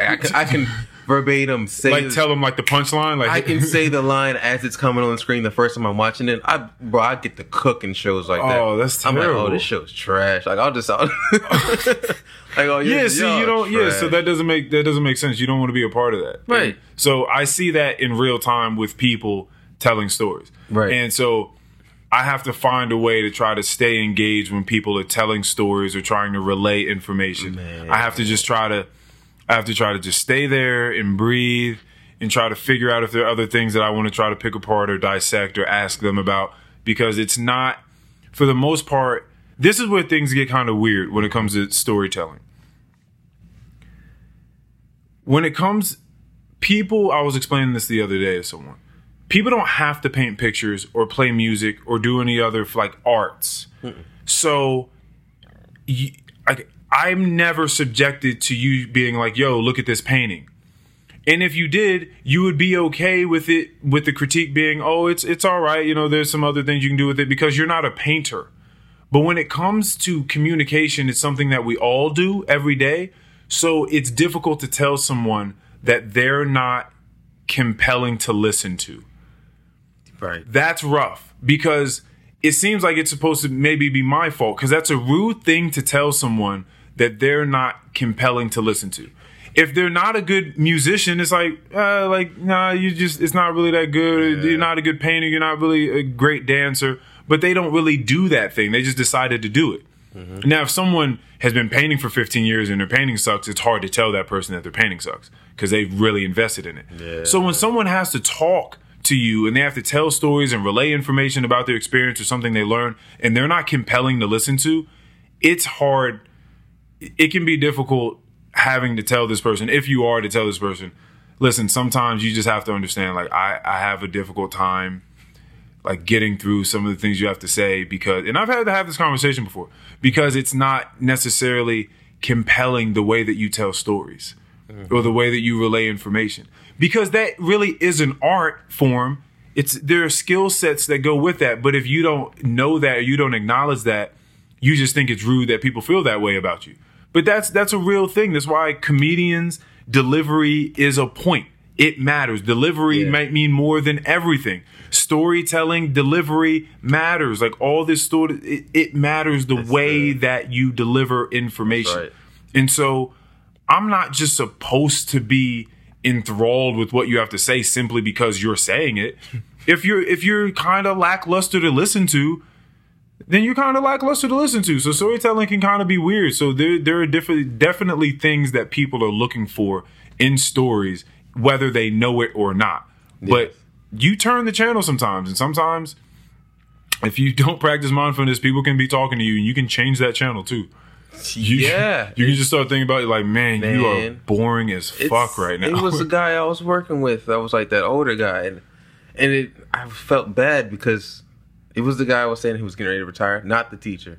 Yeah, but the other guy just retired like that you liked. Yeah.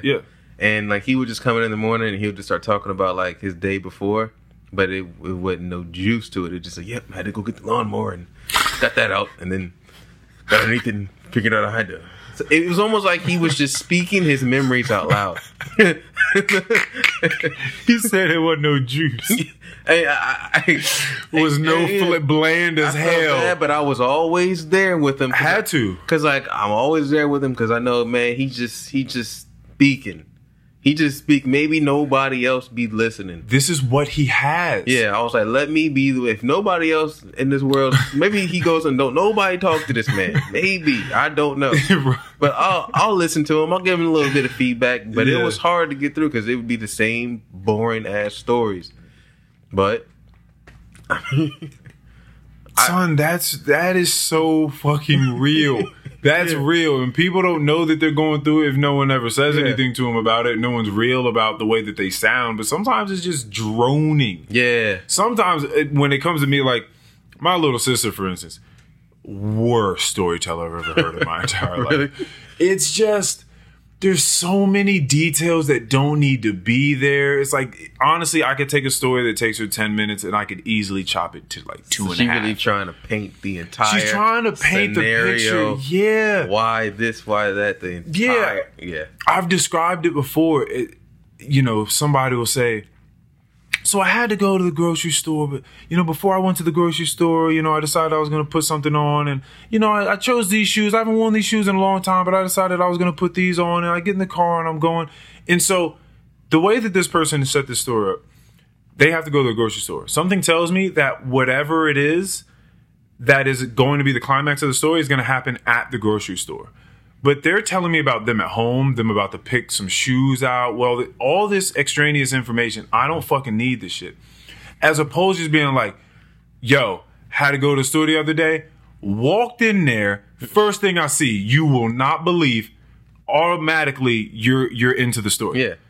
I don't cut all that shit out. I'm letting you know there's an economy of words and there's a tone in my voice. Had to go to the store the other day, walked in there, first thing I see, you will not fucking believe. I look in front of me and this person is, you want to hear the rest of that. That's why I be saying Stokes is a beast, because he'll tell stories like that. Oh, yeah. Are you talking about just like verbally, or are you talking about through or like he'll just grab your attention real quick and just throw you into these, and you're like, oh shit. Yeah, because there's an economy of words. The thing is, very quickly when someone starts speaking, the way that they're setting something up, that if you listen for a little bit, you're going to get a wild return on investment. Yes. You know that they're going to give it back to you in spades as long as you just listen for a little bit, because they're just cutting to the chase. They're vibrant when they're talking about stuff. The tone, the inflection is going up and it's down, and they're pulling from all different sorts of stuff. They're just an animated person. And so when you're just not that, you got to call a spade a spade. And I feel like if you're really friends with people, or you're really close with people, you got to let them know, listen, this is the issue that I have here. Okay? It's not that I don't like you. It's not that I don't think that your perspective is stupid or it's worthless or any of that sort of stuff. It's simply the delivery. You know what we used to say about that? Always say, man, he be rapping. Like, yeah, you're right. He be rapping. Like, rap that shit up, B. Yeah, nigga be rapping. Like, you just be talking and there's so many words going in. It's just like they don't tie into each other, and there's so much fat on this we could have cut off. and it's monotonous the way that you're speaking. And maybe the story in itself may not even have been that good. What about that? What about the person finishes the story and the punchline was just some ass? Oh, that was it? Like, that was it? Yeah, it sucks. Oh, okay. That fucking sucks. Yeah, but I think that when I talk about it being an art, I think it's really, truly, truly becoming one of those things that's lost. Like, people don't know how to just sit down, chop it up, and make it entertaining and compelling, interesting, thoughtful, and funny. All these different flavorful elements that go into it. That's something that's like, that's a real fucking talent, if not, arduous work to attain a certain set of special skills, like Liam Neeson. Like, you need a certain set of skills. Pick that phone up, told him I'm gonna find you. Yeah, that shit is crazy. Do you have last words for the people, Mike? This has been a wild fucking conversation. Yeah. This has been a wild. This is 3 hours of just insanity. All right, my last words would probably just be mindfulness. I know that's a big theme here, but just observing. A lot of times when things get very stressful, take a step back and just observe. Even observe what's making you uncomfortable. Lean into it. Feel that for a second. But just observe. Yeah, sometimes I come on here and I really want to have last words, and I can always generate some. And then other times, and this correlates with what we were talking about before, I feel like I'm just going to relinquish that responsibility as in regards to it being something driven and motivational, and just say what I feel like matters the most, which is thank you all for listening. Thank you for coming. Mm-hmm. I love all of you guys. And do your best. Enjoy your day. Do your Fuck, man. For real. Do your best. Do your fucking best, man. Do your fucking best. Depending on what you're doing. Yeah.